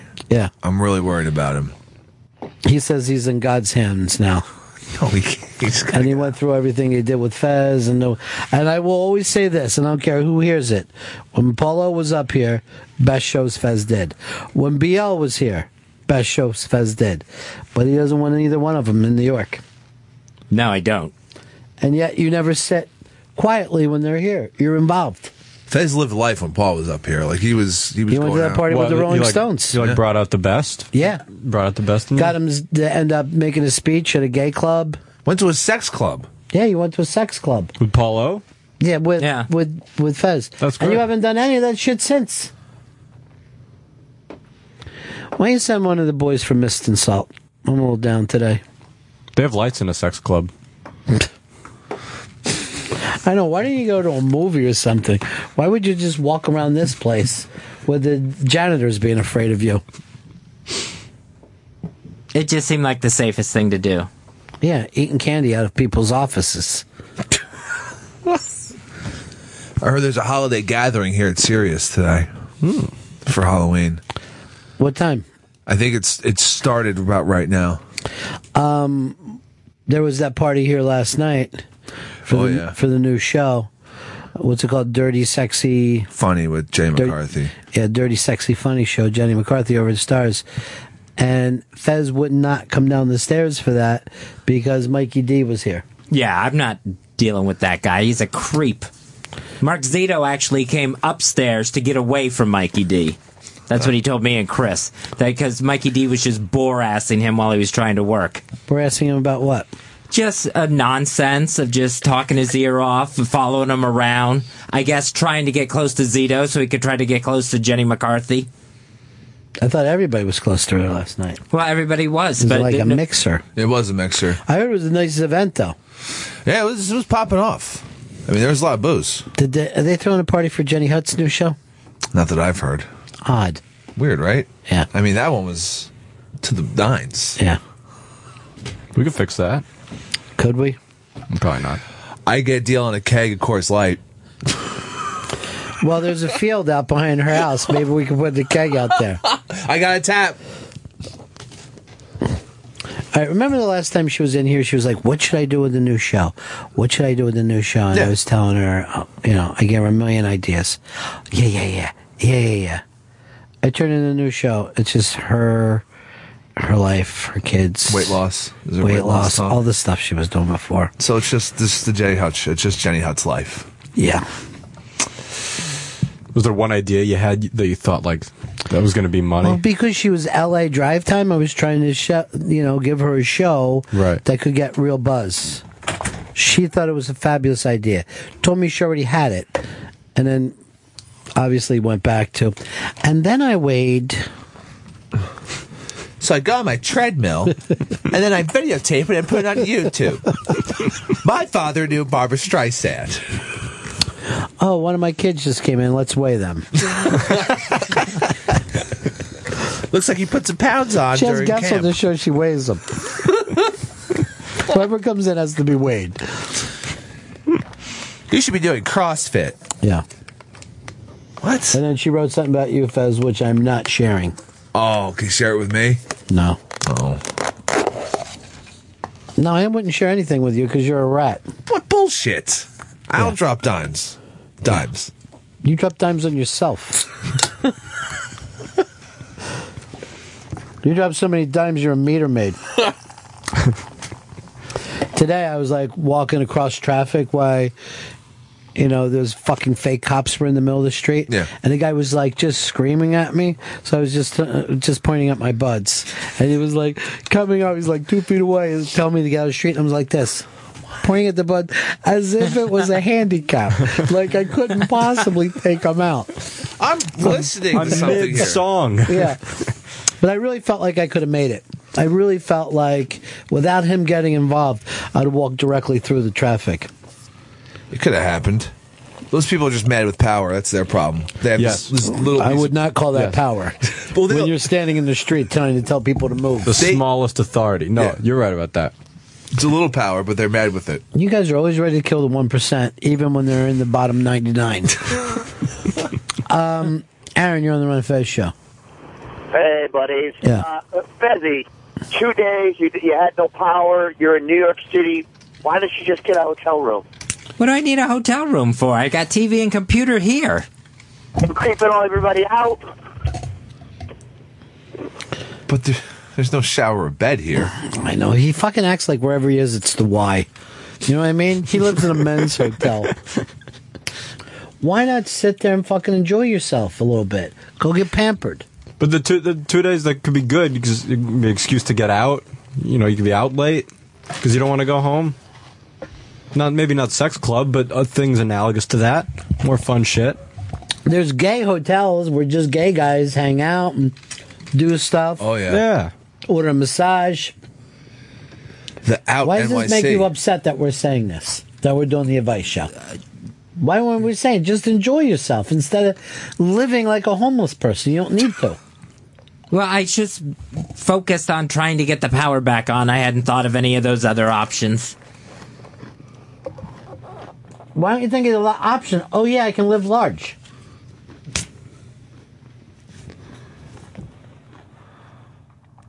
Well, I just thought I would try to stay here until I was tired enough to go home and go to sleep. We understand that. Why not go to a luxury hotel and enjoy your life? You got the money. Oh, God, that'd be great. Particularly one of those gay hotels that are fucking edgy and cool and everybody loves them. Yeah. The one right here. The Out Hotel. Want to book your room tonight? I'm going to see what's available. Oh, you actually found a gay hotel? Yeah, there's plenty of them. They're like the coolest places in town. What do they got?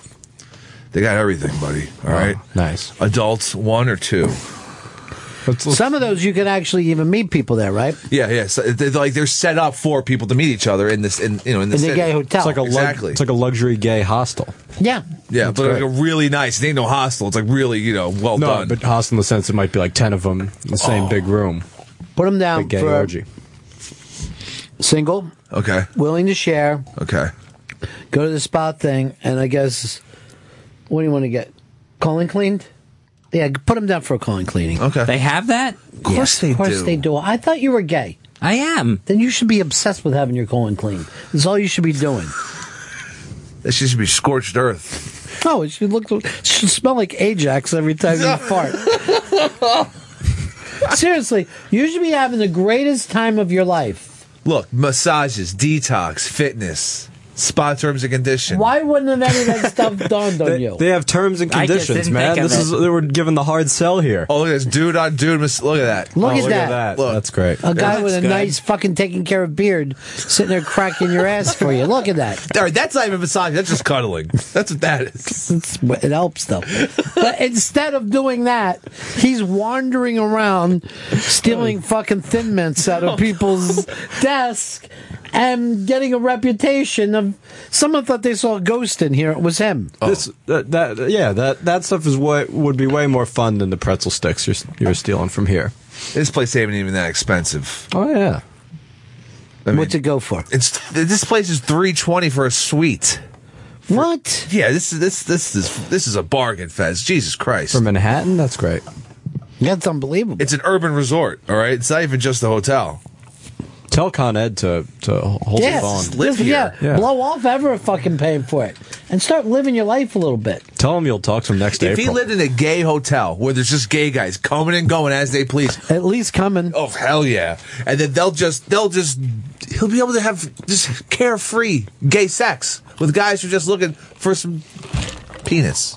They're just visiting. Then they'll be off to Chicago, wherever. Yeah, Thailand probably. Thailand, yeah. Why is Chicago this? That's where they'll go on business, it seems. Whenever there's a business trip, it's always to Chicago. What? Why is it the far-off land exotic to you? No. You'll meet guys there from Chicago. Hey, I'm one of those gay guys you hear about. I'm from Chicago for a couple days. How about them bears, huh? No, I'm talking about gay bears. I was thinking like high-class gay businessmen, and then the businessmen know. And this is on 42nd Street, this hotel I'm looking at. Of course, it's right around the corner. While Fez is wandering around here, eating fucking nothing, he could have been over at this gay hotel in the time of his life. Eating ass. Bobby in Vegas. Hey, Ron, can you do me a favor? Hire somebody for Fez? Maybe he's been ducked out of his money. You know how those old people always get scammed out of their life savings? Fez stolen credit cards. Is he broke? He's got his money, right? Yeah. Why aren't you at the gay hotel? Something happens. Look, let me just say this. If you got a problem and money can fix the problem, and you got money, you ain't got a problem. You've done away with the problem. You're not the type of person who wanders around a fucking building that you work at late at night. You're a guy who goes out and enjoys himself. Right. Parties. You're getting room service. You're bringing twinks up there to goddamn do your eyebrows. You're having a great time. You get them to get some of the green out of the mustache. Everything is going fabulous. Could someone come up with a needle and thread and take care of this shirt I've been wearing every day for a year? That's the kind of way you live your life. Well, this place looks beautiful. Yeah, you know the saying, money isn't everything? It's a fucking lie. You could be at the Out NYC. Look, there's like a little courtyard there where all the people who are gay hang out. Like, I'm sure all sorts of stuff happens there. Well, they're playing ping pong in that photo, but yeah, they're playing cornhole. Fun.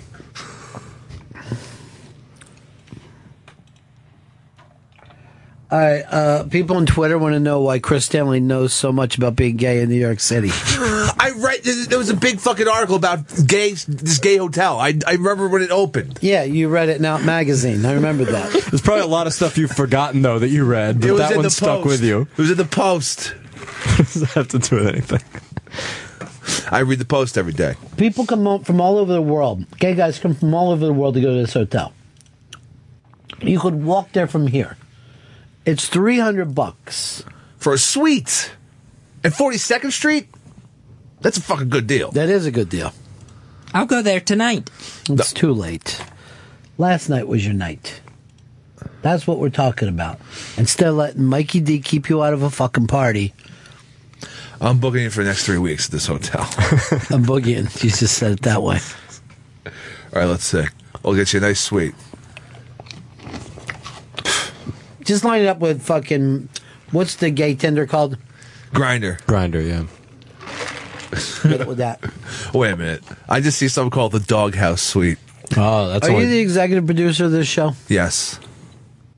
Then why the hell aren't you answering Gil's emails that are coming in constantly? I just saw it. Okay. When you just saw it, I just told you about it.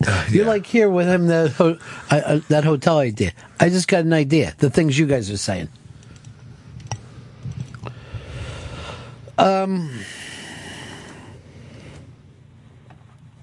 David, you're on the Ron Fez show. Hey, I got a question for the big cat. Fezzy, on the outside chance that you are, in fact, gay and not just asexual, and I'm saying that's a outside chance, is it possible that you haven't acted on any of this because you think that there's the chance you're going to go to hell if you do? I don't think I'm going to hell, but I think there's still some shame issues. My last shrink and I talked about that. What are you ashamed of? The gay sex? The whole aspect of it. What are you ashamed of? That it still feels like it's a bad thing to Can be I tell you gay. something? I don't have any shame, and I fucking killed a man before with an axe. Jesus. Why? He was sleeping. Did he do anything to you? How could he? I hit him in the head with an axe. But I have zero shame about that. Why are you ashamed? Tell us what makes you ashamed. What's wrong with being gay? In my head, there's nothing wrong with being gay. But it just, in my emotional thing. All right, so I want to just understand this. So you think that the shame doesn't come from your head? That's not a thought thing. I don't think it's I think it's a mind thing. I don't think it's a brain thing. It's not a logic thing. It's not a mind thing, Where it's would a brain thing. Where would it come from? It's like an emotional thing. And where do emotions come from? Well, your head. What are you saying? What the hell are you saying? I'm saying it's an emotional thing, not a logical thing. So give us the emotion. Tell us why you're ashamed of being gay. Because it makes you different. It makes you weird. It makes you... the way I grew up, it makes you really bad. It upsets your mother when you don't do things that you apparently aren't supposed to be doing. Like what? I remember there was one time where she yelled at me, "Why don't you be normal and go outside and play with the other boys?" Because I didn't want to go out there and play baseball with them. And that's sticking with you today? It's one that I remember. You know what my mom used to call me? The village idiot. And you know what I used to do? Roll on the floor laughing. I thought it was the funniest shit I ever heard in my life. What do I care? And this is a place you can go where not only where is it not a everybody knows bad your thing, name. Exactly. You're going to be the norm. By the way, of this gay hotel. Who doesn't want to have taboo sex? It's the whole fucking point of it. And it's a mecca for dudes to just go there. Like, all right, I'm gay. I'm going to this hotel. I'm going to be out in a few days. Let's see what I can get. You can stay in the dog. Some of that gay strange doghouse suite. There's no shame in that. I'm starting to agree with these guys. You're way too into this hotel. You should just go. You should have went. How many days you been without power? This is the second day. So just yesterday? No, I guess I'm going into the third day. What's 2 + 1? 3. Mm-hmm. That's third. And I figured that out, not with my mind, but with my brain emotions. You don't understand. From your head. Yeah, it's from the brain emotions in my head. Oh. All right, let's try to figure out why you can't do this thing. So because your mom said that you wouldn't go play baseball, you don't think that you should be with another guy? I think that's where it started. I mean, I didn't even know what she was really talking about. I thought it was like I didn't like baseball. You know, I didn't like... But she was telling you to go out and play with them. Yeah. She was saying to get out of the fucking house. And she was furious about that. And she was saying go play with the boys. That should have been right. It should have been enticing. Yeah, I didn't like what they were playing. Yeah, but why don't you go out there and play with her nuts, is what you're saying. It's wide open now. Play with them. You can slide into them.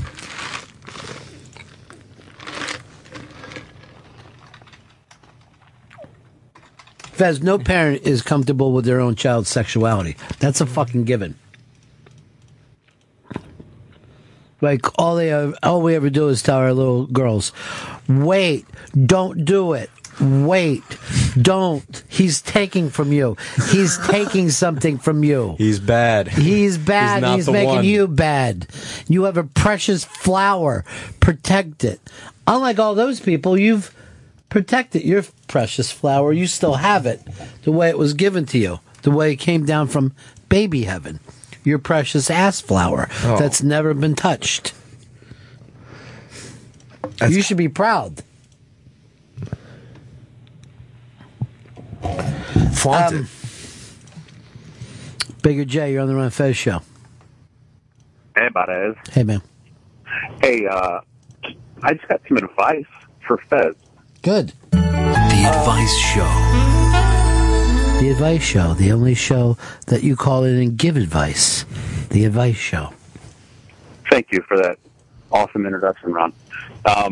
Fez, about 6 years ago, I was sitting in my truck listening, just flipping through the Sirius XM channels, never heard of you guys, never heard of O&A, and your replay was on, and you were doing a Ric Flair bit. And I sat there and listened to you guys for the next 3 hours. And it was awesome, and I could care less that you think you're a faggot. It doesn't matter. You're awesome. Get back on the horse, big guy. You got this. Get on it. That's nice. It sounds like he cares a little bit if he's willing to use a slur. Gays call each other that. Go out with the gays. Even though you let your mom down by not playing baseball. Plus, did you ever try to play baseball? Oh, yeah. Yeah, I played for AAA pet grooming. Wow, AAA ball player. That's pretty damn good. Shit, it's almost a show. So why didn't you go out and play with the boys in the backyard? I didn't want to. I didn't like them. I thought they were mean.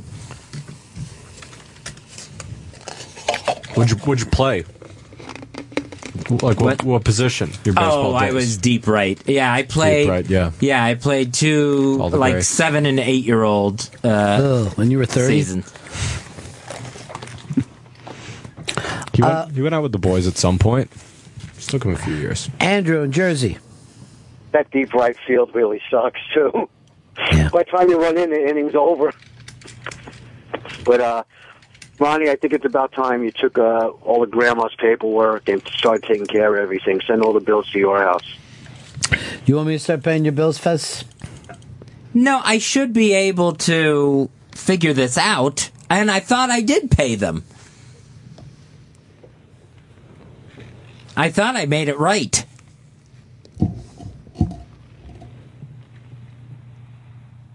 But apparently not, because when I go home, I'm sitting in the dark.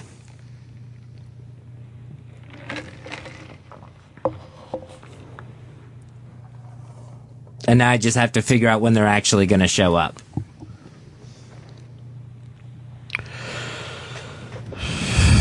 Well, we got our other guest, right? I know, yeah. It's going to be tight.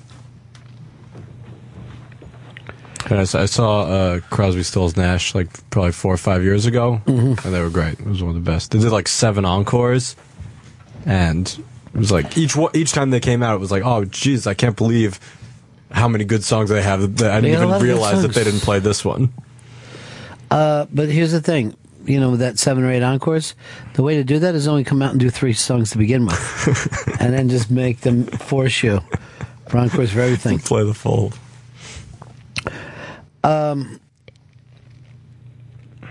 Hey, Chris, Connecticut. Guy, Chris.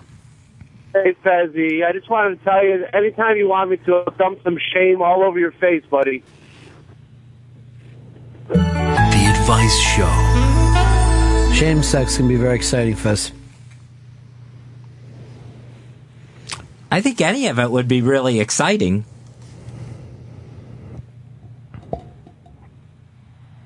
But I haven't had any of it yet. What would be like the ideal situation for the first time you have sex? It would be like relationship sex. Like I went out with some guy for a while. Like have sex with a relation? Somebody in your family? Oh, no, not that kind of Somebody relations. you're related to. You connected with on a deep genetic level.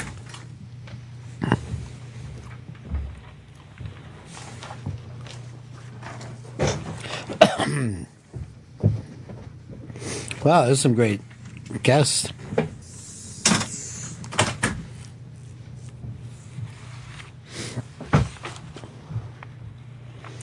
Tommy in Santa Cruz. Fezzy, how would you entertain yourself by yourself as a child? Would you play with dolls, army men, Hot Wheels? What would you do? Well, it was a lot of sitting in front of the television and then action figures as well. Action figures. And they were men toys or boy toys, or what were they, Fez? Yeah, they were definitely boy toys. Oh, okay. I thought maybe a little Barbie. Well, not in the way that a twink is, but I mean like action figure toys. Okay, Fez. All right, just curious, Fez. Good luck. Those kind of boy toys are probably for sale in the gift shop of that gay hotel. But or on the room service menu. Yeah, hopefully. But the staying and watching TV and playing with toys and stuff, it's like I did that as a kid. I'm sure you did too. Everybody does it. Everybody does that. Everybody gets in trouble with their mom, too. Just don't take it so serious. Why so serious, Fez? Yeah, whatever you're doing, your mom's going to yell at you to do the other thing. Absolutely. If you're going out too much, why are you always running out? Whatever you do. Just like I look at kids now and I'll just scream, do something different. Just do the opposite of what you're doing right now.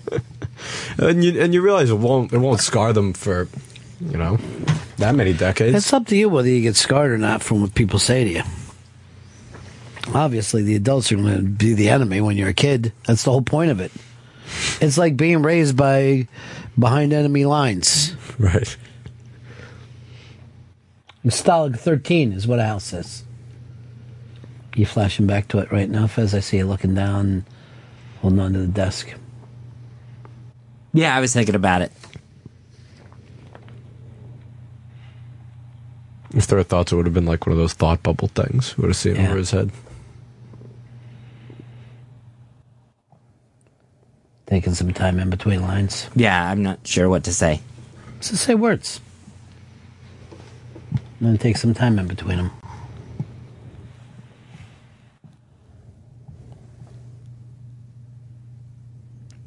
Want to take a break? That'd probably be a good idea. Why don't you do this, Fez? We'll have you... Because I don't know where Chris is right now. But would you like to throw out the break? Sure, I'll do that. It'll make you feel good? Chris, Fez is going to throw out the break here. We'll be right back. This is the Ron and Fez Show. Ron and Fez on Raw Dog. Raw Dog Comedy. It's Channel 99.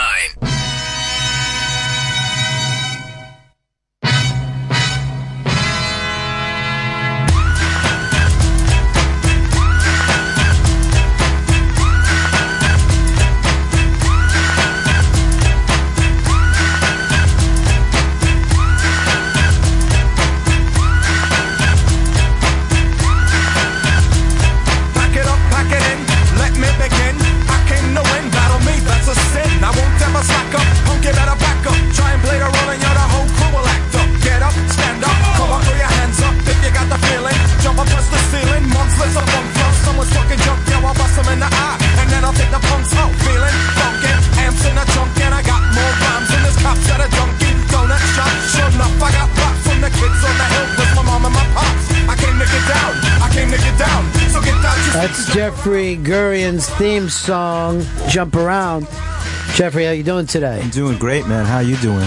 Who do you have with you this afternoon? My guest today is a very long-time friend and an icon in the comedy world, and I don't use that word lightly. He changed the face of comedy, and he's the founder of Catch a Rising Star. It's Rick Newman is here with me. Hey, Rick, good to see you. Hey guys, how are you? There a true legend. are but a handful of people that could take credit for the comedy boom, and Rick Newman is one of them. What you did at Catch a Rising Star got repeated all over the country. It was the right idea at the right time. Yeah. And, it was quite a magical place. And what made you want to get into to start a comedy club in early 70s, right? No, actually, I opened December 18th, 1972. You ready for this? Yeah. With a party for Rocky Graziano. Wow. And let me explain why. I know, it's funny. He was the heavyweight champion at the time. I had been in the club business. I ran single places and I ran dances. And I majored in advertising, so every place had a theme, the concept behind it. I came up with the concept for Catch a Rising Star, but I knew I needed someone to throw a party for so that I could get some press, and I hired a press agent at that point. That was Freddie Roman's press agent, Gene Weber, going back a long time. I couldn't find a celebrity. Nobody wanted to sign on because no one knew what a Catch a Rising Star nightclub would be. A friend of mine knew Rocky Graziano and said, look, I'll introduce you to him. If he likes you, I'm sure he'll let you throw you a party. So he had a pizza place on 32nd Street and 2nd Avenue called The Champ. And it was his pizza place. I went over, I spent about an hour and a half with him. We got finished, he put his hand on my shoulder and he says, threw a punch at my cheek, and he says, I like you, kid. You can throw me a party. Wow. And I threw a party for Rocky Graziano. That's a great story. And that was the opening of Catch a Rising Star on December 18th, 1973. Who were the early comics that were like your first regulars? Who were the guys? Well, at that point, I was auditioning a lot of people, and it took about a little less than a year, which was amazing, for it to catch on, pun intended, in the sense that David Brenner came walking in one night, and he lived near Catch on 77th Street, and he came in on a Saturday night with a beautiful young lady. He always had a beautiful girl, always on his arm. He sat down, and I kept going over and asking him, and he was hot at that point. Sure. And I really hadn't had any comic that came in, and, people knew. And after watching the show for a while, I kept going over, and he kept, not yet, not yet. And then he called me over and says, I'll get up.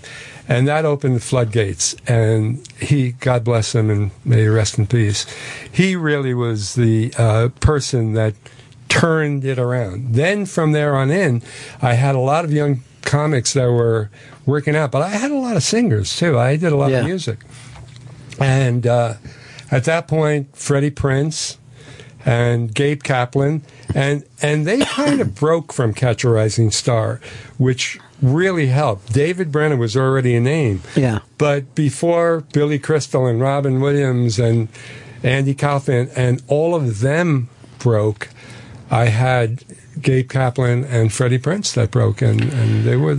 And they broke, gigantic. I mean, when the second they got their shows, there were stars the following week. Yeah, again, it was a different time. You weren't watching your father's comedian on the Ed Sullivan Show. Yeah. And here was a club that had young people coming to it, and the comedians spoke to them. They spoke their language, and they spoke, about the way that they saw things that the young people related to. It wasn't, about your aunt and uncle and Alan King, God rest his soul. So this must have been such an amazing experience for you. You get this idea, you start to do it.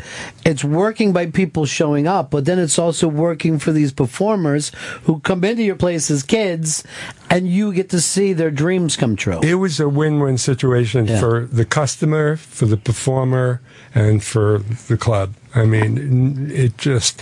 And at that point, I didn't do 2 shows. It just went on all night long, but it went on all night long. Really? Yeah. I mean, we kept the show going until 2:30, 3:30, 4, really, until I had to close up legally. And people would come in and out and do, We used to get all the Playboy Club would close, all the Playboy bunnies came over, all the management came over.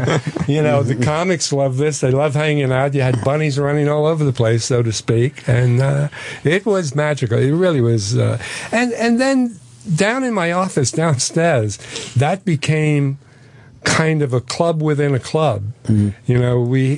We had all the performers. People would fly in and from the West Coast, and they'd come right downstairs, and we'd stay downstairs all night, and comics would come up and do their set one at a time. But we were downstairs, carrying on. That is so great. And how you got the name of the club was also interesting to me, right? Crossing the 59th Street Bridge, as I recall. I was, yeah. I actually, initially my front running leading names that I was going to use was the Talent Scout and Off Broadway. I was going to call the club that. And then literally one night I was married at that point, and I was driving back to Queens, and I had the radio on, and Perry Como's Catch a Falling Star came on, and I heard it, and it was Catch a Falling Star, and put it in your pocket. I just switched it, and I made it Catch a Rising Star. And that was it. And that was it. The only thing was everybody told me the name was too long. Yeah, it is. And then I made it Rick Newman's Catch a Rising Star, and then they really said you're out of your effing mind. So many great performers that came out of there, but some people you actually became friends with, and those became your guys.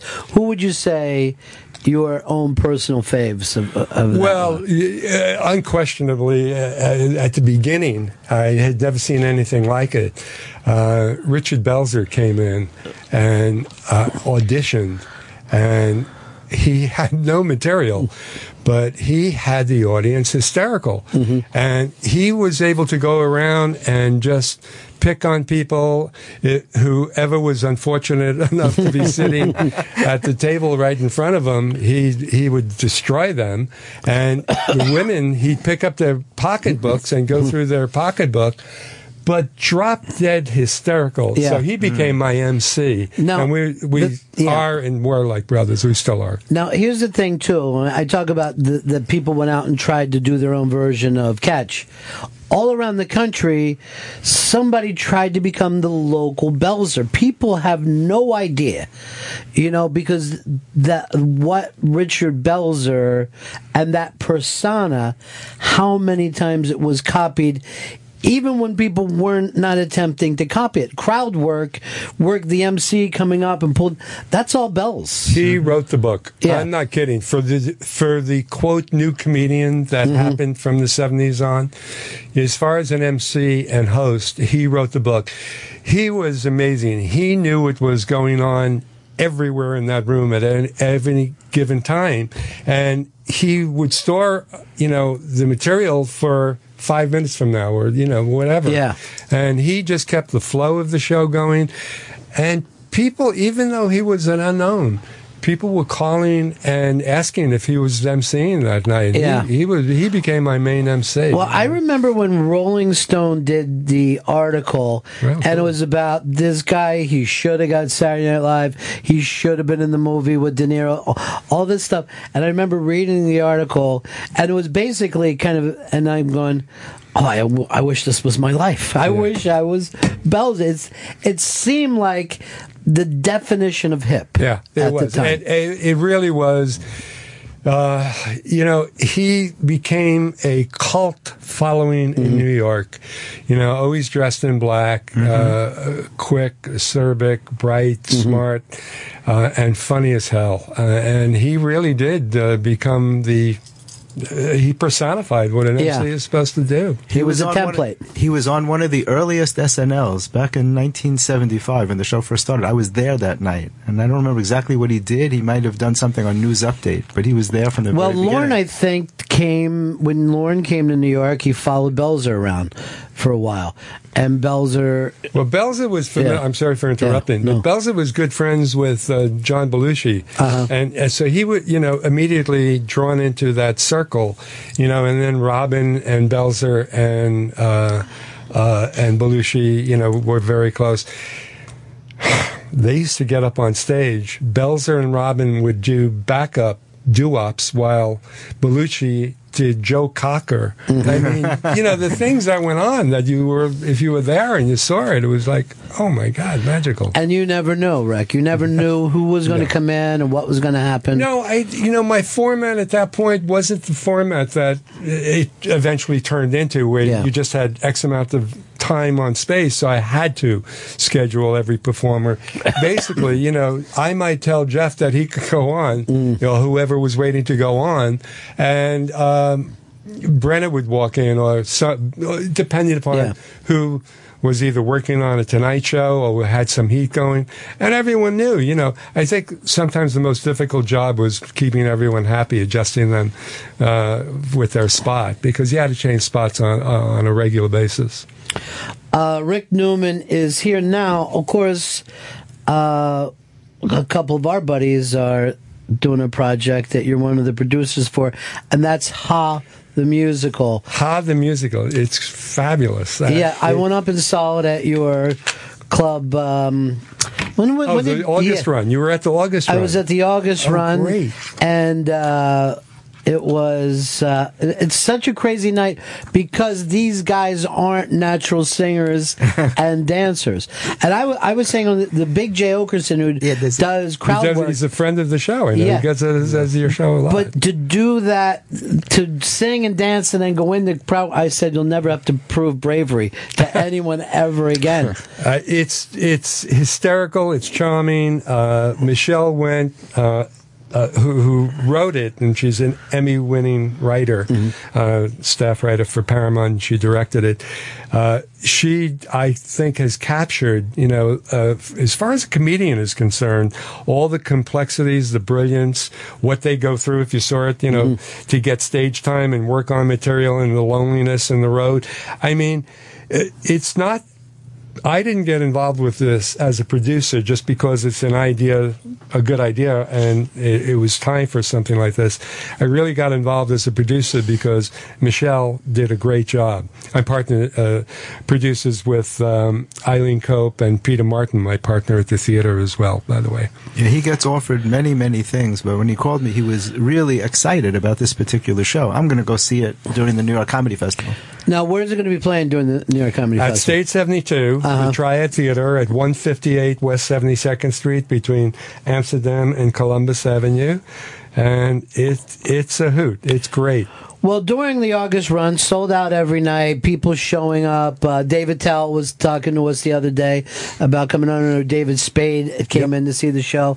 But I thought that there's something about comics that actually loving to see these other comics outside of their comfort zone. Yeah.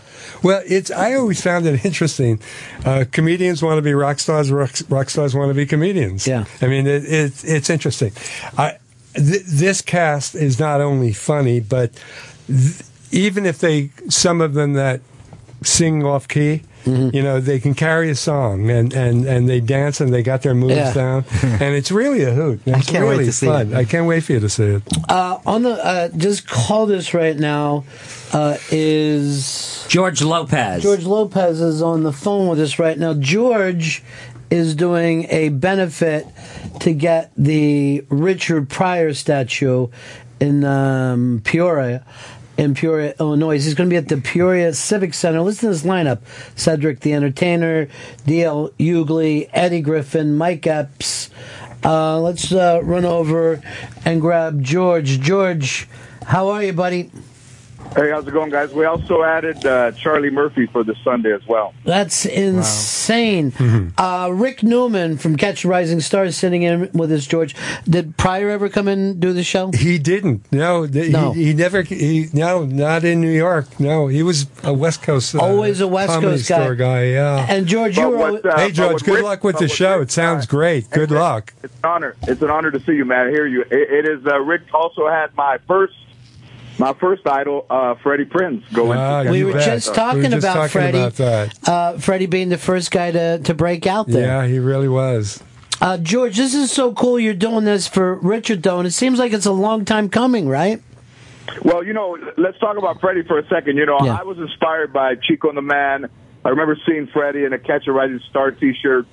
I remember reading about Rick and Catch a Rising Star and then their relationship, and Freddie coming to L.A. and having a manager that didn't want to travel, and then the situation with manager. David Jonas, right? David Jonas, yes. Mm-hmm. And then having him double dip, paying two managers, de Blasio and Jonas, and all the issues that Freddie had financially in his relationship and personally.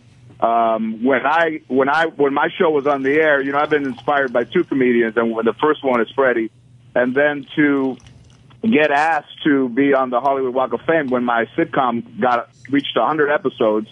And then I asked at that time Johnny Grant, who was the unofficial mayor of Hollywood, if Freddie was in. And he said, I think so. And then Freddie wasn't in. So I got Freddie in, and then I went in because I wasn't going to go in without Freddie being in. So I paid for his star and had his son there and Kathy and a bunch of people from Chico and the Man and Freddie's mom from Puerto Rico on the phone. And then Freddie went in. Great. And now you're looking to make sure that people in Richard Pryor's hometown remember him. That's absolutely right. Those are the two guys. As time goes on and as comedy gets, broader, stand-up is still probably the most freest form of expression. And then you have social media, and you have YouTube, and you have you can go viral. But the guys that I asked to do this show are kind of the guys that still found it out on the stage. Well, it's so funny, too, that when you talk to comedians, how many of them, like George, and I did that 1 hour on Mass when we sat down to talk, such a student of the game. You always know the people who came in before you. The fact that you can remember Freddie was wearing a Catch a Rising Star shirt in L.A. That's great. That means you know details. No, absolutely. I was an only child, and I didn't. A lot of us are driven to the stage for a lot of different reasons, but one of them that seems to be universal is a bit of neglect and a bit of, isolation and a little bit of an underdog thing. So when somebody is bold enough to talk about their lives and the details of their life and the good and the bad, I remember I worked with a guy who was headlining and I was featuring, and he had this amazing 20 minutes on relationships. And I said, oh, man, how long you been dating that girl? He's like, I'm not dating a girl. And I'm like, what do you mean? I said, what about your act? He goes, nah, I just wrote that stuff. And that just seemed false to me. Right. A lot of people do that. That's their issue, but it just seemed false. Listen, man, there's nothing like hiding in the bushes to see what your old lady's doing and then years later writing about it in detail. Great material, right? Oh, man, heartbreak and heartache. It's a young man's game, but if you're a comedian, it just is that well never runs dry. Yeah. This is George Lopez and A Night for Richard to benefit the Richard Pryor statue at the Peoria Civic Center in Peoria, Illinois. It's Sunday, November 2nd. And listen to this lineup with George Lopez, Cedric the Entertainer, D.L. Hughley, Eddie Griffin, Mike Epps, Charlie Murphy, and this is an entire night of people who readily tell everybody, George, that they're standing on Richard Pryor's shoulders. Mm-hmm. Their life. Absolutely. Yeah, absolutely. You guys know from LA, from New York, and the men, Dattell and the people that you guys have mentioned, great comedians who still dig and still perform and still travel, which is also not an easy lifestyle. But to honor everybody in honoring Richard, because it is that guy. It is the guy that, he had a lot of demons and he burned fast, and, comics usually do. They're really bright and then they don't really last a long time, but you have to enjoy them while they're still doing it. So, people that are listening, if you go and you have a comedy club most likely in your city and guys come to town, it's always great to go and see somebody up close, as you would have gone to see a boxer train to see how he works and how he is when you're that close. Well said. We just had that block in New York dedicated to George Carlin. Yes. And now you guys are pulling this together for Richard Pryor. It's certainly, Rick, a much different world than you came into, right? When comedians are being remembered this way. Yeah. It's been a tough year in the comedy community. It sure has been, man. A lot less laughter in this world because of the people that we lost this year. And Rain Pryor was at that event, as a matter of fact. Yeah, I know. That was cool, right? That was very cool. It is a night. The statue, it was started, and Richard and Jennifer picked Preston Jackson, the sculptor, and then it ran out of money and it stalled out. It's been undone. And, as a Mexican man, I can't leave some work undone. I got to get It's a night. We never leave anything undone. We might leave material after we're done, but we'll never slaying around. It's a night for Richard, benefiting the Richard Pryor statue at the Peoria Civic Center in Peoria, Illinois. That's Sunday, November 2nd. 7 o'clock, you can see George Lopez, Cedric the Entertainer, D.L. Hughley, Eddie Griffin, Mike Epps, Charlie Murphy. This is a murderer's row of comedians. George, those guys were all in. I called Chappelle, and Chappelle was interested in doing it. He's putting a schedule together, and it didn't work out, and Steve Harvey as well. And I reached out to Chris Rock, who all had issues with the schedule, but... I think anybody that was influenced by Richard Pryor would have no hesitation in doing this, and especially in Peoria. And like you guys said, especially with the hard times that we've had as comedians and the people that we've lost, is to honor George Carlin and Richard Pryor, and I'm sure Robin Soon as well, who was I consider him a friend of mine and somebody who was always very kind to me. It is something that, 30 years ago, nobody paid it forward. It hadn't been invented, but, kindness is kindness, whatever era you grew up in. George Lopez, so good to talk to you again, buddy. It's Sunday, November 2nd, 7 o'clock, a night for Richard. It all benefits the Richard Pryor statue at the Peoria Civic Center. Thanks so much, buddy. We'll make sure to send you guys some killer T-shirts. I made some great T-shirts for that night. We'll send them over to you. Make sure you get one too, Rick. Thank you. Get them. Good luck with the event. It sounds wonderful. It sounds great. I appreciate it, guys. Talk to you again, George. Bye. All right. Bye-bye. Thanks. That's terrific. But again, isn't it funny over the course of your lifetime, Rick, of now people are realizing how precious some of this stuff is. Yeah, also, honestly, to me, there's no art form like stand-up comedy. I always said, I managed Pat Benatar, and even Catch did music. But when a singer gets finished with a song, the audience automatically claps, whether they were good or bad. Or not. Right, exactly. And a comic lives or dies by the moment on his material and his presence. So, it's an art form that deserves a lot of respect. They also clap whether they're listening or not. They don't even have to be listening to the song or the singer. They can be tuned out, and then they'll still applaud. I have a story about Freddie Prinze that... what's his name? George. His manager told me that I'll never forget. Why am I blocking on his name? David Jonas.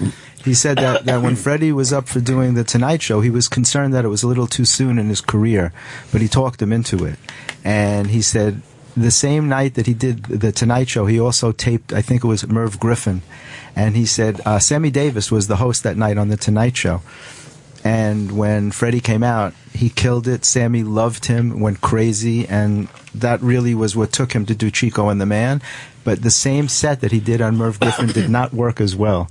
And David said the timing was incredible, that the Tonight Show aired first And so much about comedy is about timing. Wow. It's about how it comes out. True. And he told me that story. I never forgot it because it could have gone either way. So you think if those two sets would have been flipped, you know, it might have changed his career. It could have changed his career. Yeah. But he said Sammy was very, there were very few minority comedians in those days. And Sammy was really pulling for him, and he really loved it. And he did such a great set. And he said that's really what put him on top, by doing that great set on The Tonight Show. Well, it's interesting because Catch a Rising Star, what I used to do if I couldn't come in that evening, and when I called to see how things were going, I always asked, how's the audience first? Because I knew the sets were going to be great. Right. But the difference in how everything was pursued, came off, was how good the audience was. But it was generally a New York audience as opposed to a tourist audience, which a lot of the clubs get now. Yeah. No, we were totally a New York audience. It was like a cool New York audience that came to Catch. Yeah. So, if you could pull that off, and there would be certain, there would be certain performers that could feel more comfortable in New York than other places. Yeah. There were certain comedians that would be too hip to go out and travel the country. Well, yeah, I mean, it's interesting because when a lot of the comedians used to put their sets together, they used to talk about it. You can't be too cool. It can't be too New York. You're playing to middle America, and you've got to keep that in mind. There are certain guys like, I always think that, I think that there's a thing that if you happen to be from Long Island or North Jersey, it's very helpful because you're close to the city, but you also have a suburban background. So like Jerry Seinfeld has that, Jon Stewart has that, where they're hip enough for the city, but they still understand what the suburbs were like. Absolutely. Billy Crystal had that also. Yeah, Billy Crystal is a perfect example. Yeah. I always tell people, like, as far as a professional comedian goes, Billy Crystal, I don't know if he's ever had a bad set in his life anywhere. Well, it's like Seinfeld, I think, too. Seinfeld's the same thing, right? Yeah, absolutely. Yeah. And they work clean. They won't work with any blue material. He said he had a bad set once. He said when Jack Rollins first came down to see him. Is that right? He said he was performing at like a fraternity downtown, and Jack had come down to see him, and he said he thought he did so well that he was so excited that Jack was there. And afterwards, Jack said to him, he says, "Listen, you did well. You got a lot of laughs." He says, "But you didn't leave a tip." That's how he put it. And Billy said to me it was the best advice he ever got, because Jack said to him, you have to leave a little bit of yourself on stage. And he told him, the next night, he goes, I want you to rewrite all your stuff. And he said he went out and rewrote every single thing and came back and performed because he had no idea how it was going to go. And Jack said, that's the kind of stuff I want you to do, personal stuff. And he said, leave a tip. And that stuck out in his mind. He told me that story himself. Isn't that interesting? Rick Newman is here. Ha the Musical is part of the New York Comedy Festival. That's next week, November 5th. Wednesday the 5th at 9:30, Saturday the 8th at 9:30, and Sunday the 9th at 7:30. So. All at the Triad Theater in New York City. HaTheMusical.com. If you listen to the show, the Puerto Rican Rattlesnake, Louis J. Gomez will be part of it. And to be part of this show, I can tell you, he is ecstatic about it. Yeah, because he's never had the chance to act since high school. But that's what you guys were looking for. You were looking for stand-ups. Yes. To then get into it's a musical playing a part. About stand-ups with stand-ups, and as you saw, I'm glad you saw the show. I wasn't aware of that. They sing, they dance, and they do some of their act there. I mean, it's great. It's all scripted. It is a real play from beginning to end. We have a great band. Our musical director is this guy Jonathan Ivy, and he's fabulous. He's done a lot of Broadway stuff. The music is written by I'm blanking on his. Julian Villard, And it's just a hoot. And there's one of the songs one of the girls does that just tears the roof off. And I understand it's happening every single night, too.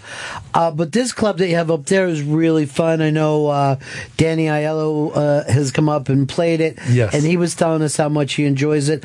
But also you guys are doing that thing with the celebrity bios. Celebrity autobiography. And that's been running. We're going on our 5th year out of the theater now, and it's different celebrities that read other celebrities' autobiography, and we choose the passages that they have to read, and it is a hoot. And our next show actually is November 24th at 7 o'clock, and ready for this, scheduled to appear, we got Matthew Broderick, Tate Donovan, Janine Garofalo, Debbie Harry from Blondie, Ralph Macchio, Michael Urie, Eugene Pack, and Dale Ray Fell. They love doing these shows. They love coming and doing this. It's a hoot. I tell you, for those of us in the comedy community, actors don't always have a chance to play live in front of an audience and get laughs. So it's bulletproof because all they have to do, they give their own intonation and their own delivery to each character book that their celebrity autobiography that they're reading. But it's hysterical. I mean, it's guaranteed laughter. So I always think it's such a unique opportunity for them to be able to do this and get laughter immediately from the audience. Well, so many of these books are so pretentious, but the fact that some of the people reading it have already written their own versions of these books is the things that's also killer. We did it at the Hamptons this year, and Alec Baldwin read Justin Bieber. That's great. And people said, he's got a book? Yeah. Actually, he's got 2 books. Well, he has, 20? Yeah, so that's the time to it's a hoot. Fill up a couple of books. The legendary Rick Newman is sitting in with us today. And, brought this up from the beginning. There's only a couple people. When you talk about how many comedians are that have established the way comedy is. And 2 people we've talked about today, it was Carlin and Richard Pryor. But people forget that there's always a club owner, there's always an agent, somebody who's willing to say to other people, here's how we do things here. There's no stealing material. We're going to respect each other, whatever it happens to be. And so many times that gets forgotten. But no one does this on their own. No, we my God, my staff had strict instructions that if ever anyone was seen doing someone else's material, to let me know, and I really would bar them from ever getting up on stage again. And because the comics knew that, then as they traveled the country, they were able to pass that on to other places that hadn't done comedy before. Yeah, no, I mean, it became a whole new industry. It really did. Literally an industry. Literally an industry. Rick was an inspiration to a lot of places. He's in my book about the comic strip, and Richie Ting, when I brought him in, we did the interview at the comic strip, and it was great because here's these 2 lions of the comedy world, and Richie Tinkin openly said that Rick was his idol and his inspiration, and he patterned the comic strip after Catch a Rising Star because he saw how busy it was. They had never seen anything like that. There were lines around the block in the early days for Catch a Rising Star. It was a phenomenon. And then the only other name would be Bud, I guess, in New York. Yeah, well, Bud was around before me. Yeah, he 63. Is the real godfather, grandfather of stand-up comedy and stand-up comedy club. The only thing that happened is when I opened up Catch a Rising Star, now there were 2 of them, it became real. And, Bud really didn't call himself a comedy club, and nor did I. That's something. You thought you guys were variety clubs. We were a variety club. I put on and found Pat Benatar and Melissa Manchester used to come in. Natalie Cole came in. Patty Smythe. I mean, we did music and comedy, and Bud had Liza Minnelli and Bette Midler, and it wasn't. There were no such things as a comedy club per se at that point. Yeah, the press began to give us look. I had a house band every night, so eventually people were always calling and asking what comedians were on, and Just Economics, I was able to stop having a band and just do comedy, and I just did away with music. And then people started calling it a comedy club. But again, there really weren't comedy clubs. We were a variety club. But while that's happening, Pat Benatar went out to be the biggest rock star of that time, you know? Yeah. She, it's really funny because she had come in and she auditioned on a Monday night, which was actually David Brenna is the one I used to hold auditions on Monday afternoons. And he lived near the place, as I said, and he came in one afternoon. He says, "This is a hoot." He says, "You should make this on your slowest night. Just do it in front of an audience." And I said, "That's an interesting idea." And it became, other than Saturday, it became my second busiest night. Yeah. Because it was the Gong Show before there was the Gong Show. Right. Also, But everybody had to go through that, right? Everyone had to go through it. I gave out index card numbers, and comedians got 3 minutes, and a singer got one song. And if they got, a crowd reaction, I would stretch that and let them do a little bit more time. But Patty, was hanging out with all the comics. I used to catch a rising star on tour to colleges, and Patty would always go out with two comedians on tour. I put her in the middle so that I'd do a comedian, Patty would do a song, and then a few songs, and then the closing comedian. I'm trying to think of what. I think it's Fast Times at Ridgemont High, where the kids are dressed like Patty. That's how popular she got. Yeah. That all the schools had girls that would look like her all over the country. Yeah. That was a magical career. When I signed her, we signed with Chrysalis Records. Every record company was after her. And we signed with Chrysalis. And we went on just a press tour to Europe. And her song went to the top of the charts. So without playing the smaller clubs, she got immediately booked into Madison Square Garden. Yeah, it happened fast. Yeah, it happened fast. And we went into huge stadiums right away, arenas, and it was quite a career. She's still out there singing. And she was in here last year. Oh, it was amazing. Yeah, she's terrific. She's a great voice too. Yeah, she came in and played live in that studio that you come in through the lobby, and people were going crazy. There's already that thing. There's so many people that connect back to that time. Like we're talking about, Rick Newman is sitting in with us. Of course, the legendary founder of Catch a Rising Star. And he's one of the producers of Ha, the musical, part of the New York Comedy Festival, November 5th, 8th, and 9th at the Triad Theater in New York City. A bunch of our buddies are a part of this, so go to hathemusical.com for tickets. But this will just let you know that George Lopez, huge star that he is, calling the show and was excited just to say hi to... It's a great story that he told about Freddie. I didn't know that he admired him and looked up to him the way that he did. That's terrific. Great event. I think it is great, but also that in the back of his mind that he kept this since he was a kid. There's a Catch a Rising Star, T-shirt, because all the young comics, particularly when you're not close to where it's happening, in the back of your mind you're looking for any clue you can find. And for him to remember that shirt and see it as hip, I think that's pretty spectacular. Absolutely. And I'll tell you what else is cool. Rick doesn't do radio. He came in to do this show. Is that right? Why is that? Well, naturally, I did want to promote the Ha, but because of your show, I've been hearing great things. I know that you guys are hot. But do you want to stay out of the spotlight? Is that?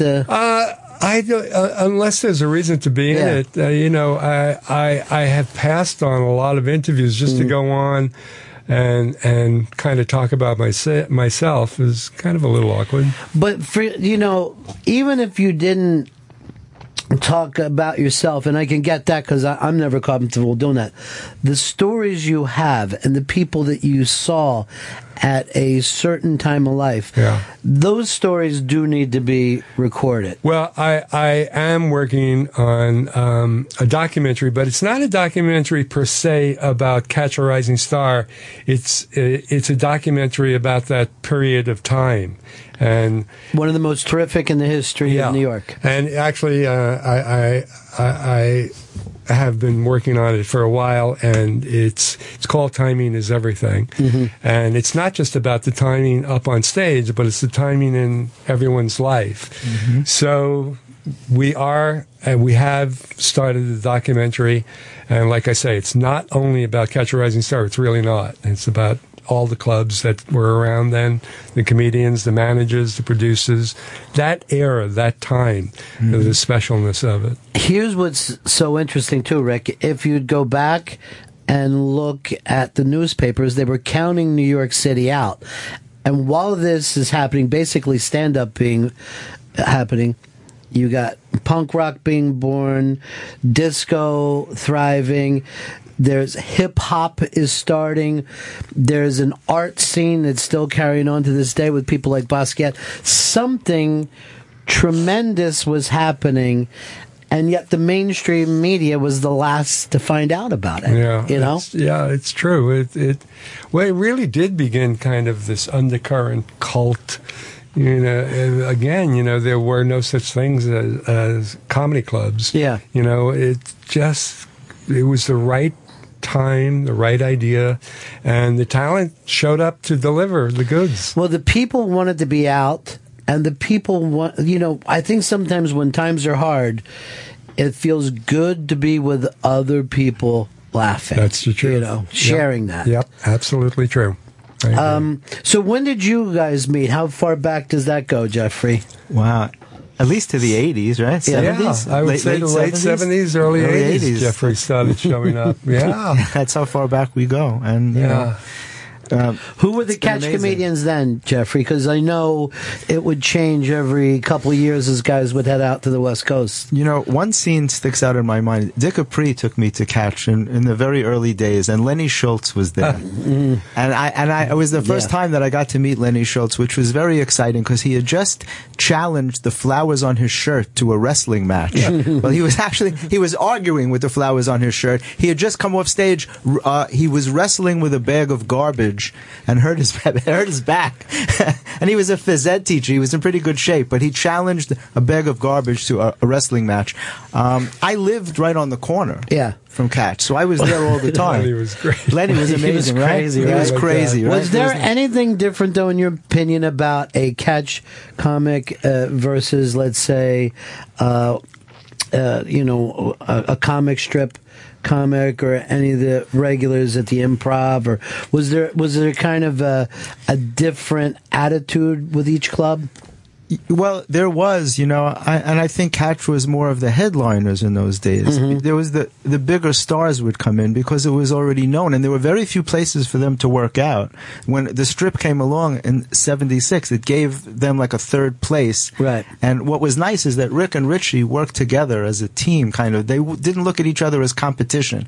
If one of the clubs didn't have a comic that showed up, they'd call the other one, like, who do you got hanging out? Because they were only a few blocks away. Yeah. And that was a very interesting vibe, because it didn't have to be that way, Right. And I liked what you said about timing. That everything is about timing. It's true. That story that I told you about Freddie Prinze it's about there's a synchronicity, and timing is critically important. You had a feeling that was the right time to open that club, and you were right on the money. Because it had been 9 years since Bud opened the Improv. There was nothing else in town. There was something else that David Brenner told me about you years ago, and that is that you gave the comedians value. You made them feel as if what they were doing had value. And he nurtured a lot of the talent. Well, I honestly do and did feel at that point, and still do, that, a talent that gets up on stage, especially at that point, they were really not getting up for any amount of money. It was, a hamburger and cab fare, and later on they started getting a little bit of money. But, for a talent to get up on your stage and give the audience a good show, how can you not treat them with anything but respect? And it was a cardinal rule. There was so much there, though, so much that because people, it's almost like an incubator that so many guys started when they were young and somewhat fragile before they could build up their strength. And now, as we said, it's changed the face of comedy in this country. That's a phenomenal story, Rick, and I get that you don't want to, He's very humble. He yes, and I think that's great. It's cool, right? But at the same time, and I have such high hopes for your documentary because these stories need to be told for historical. They do. They really do. Yeah. He has a treasure trove of photos that I've seen that are just unbelievable from people from the early days. It's crazy, yeah. But it is a story that has to be told because only the people that were there really understand what happened. And no one's ever told that story. And like I say, it's seen through the filter to a degree of Catch a Rising Star or the vehicle that takes you around. But it's about that whole time. It's not about only Catch. And, sometimes we think because it happened with our life, it's somewhat normal, but it's not.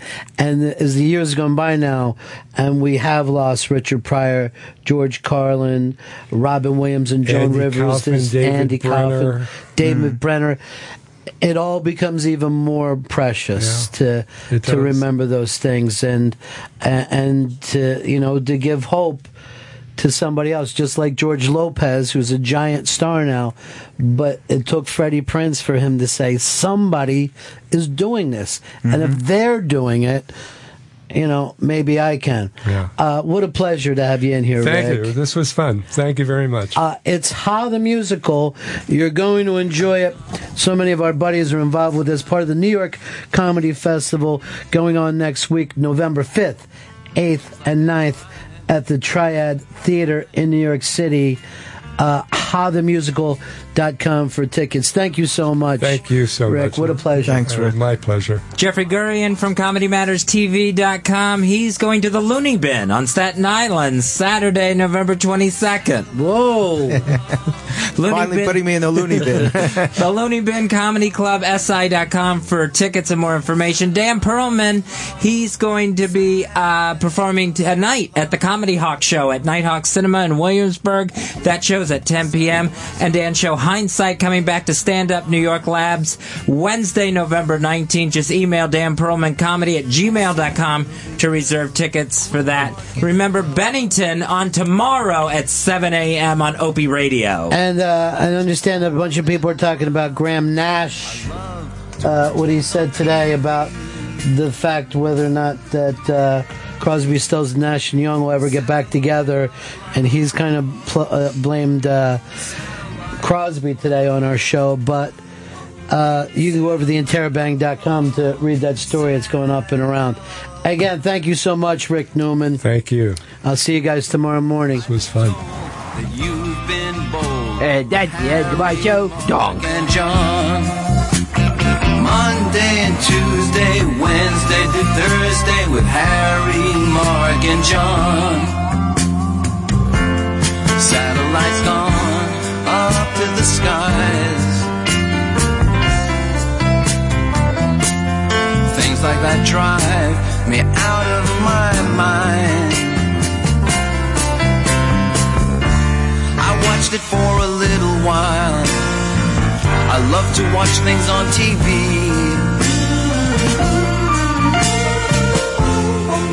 Satellite of love. Satellite of love. Satellite of love. Satellite of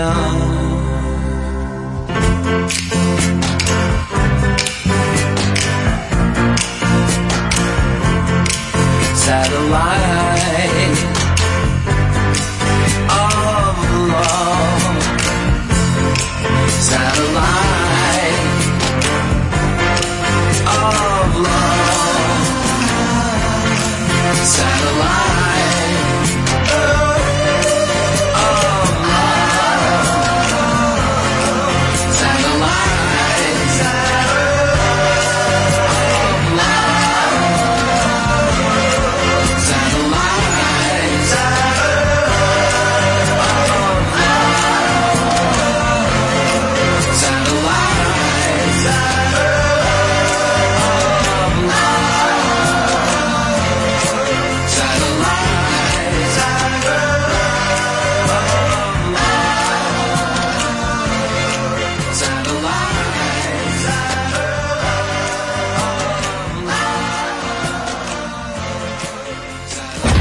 know what you've been doing? You've been listening to the Ron and Fez Show. It's now over, but don't worry. You can listen again and again on SiriusXM On Demand. Go to SiriusXM.com/on-demand. Listen to Ron and Fez whenever you want. Go to SiriusXM.com/on-demand.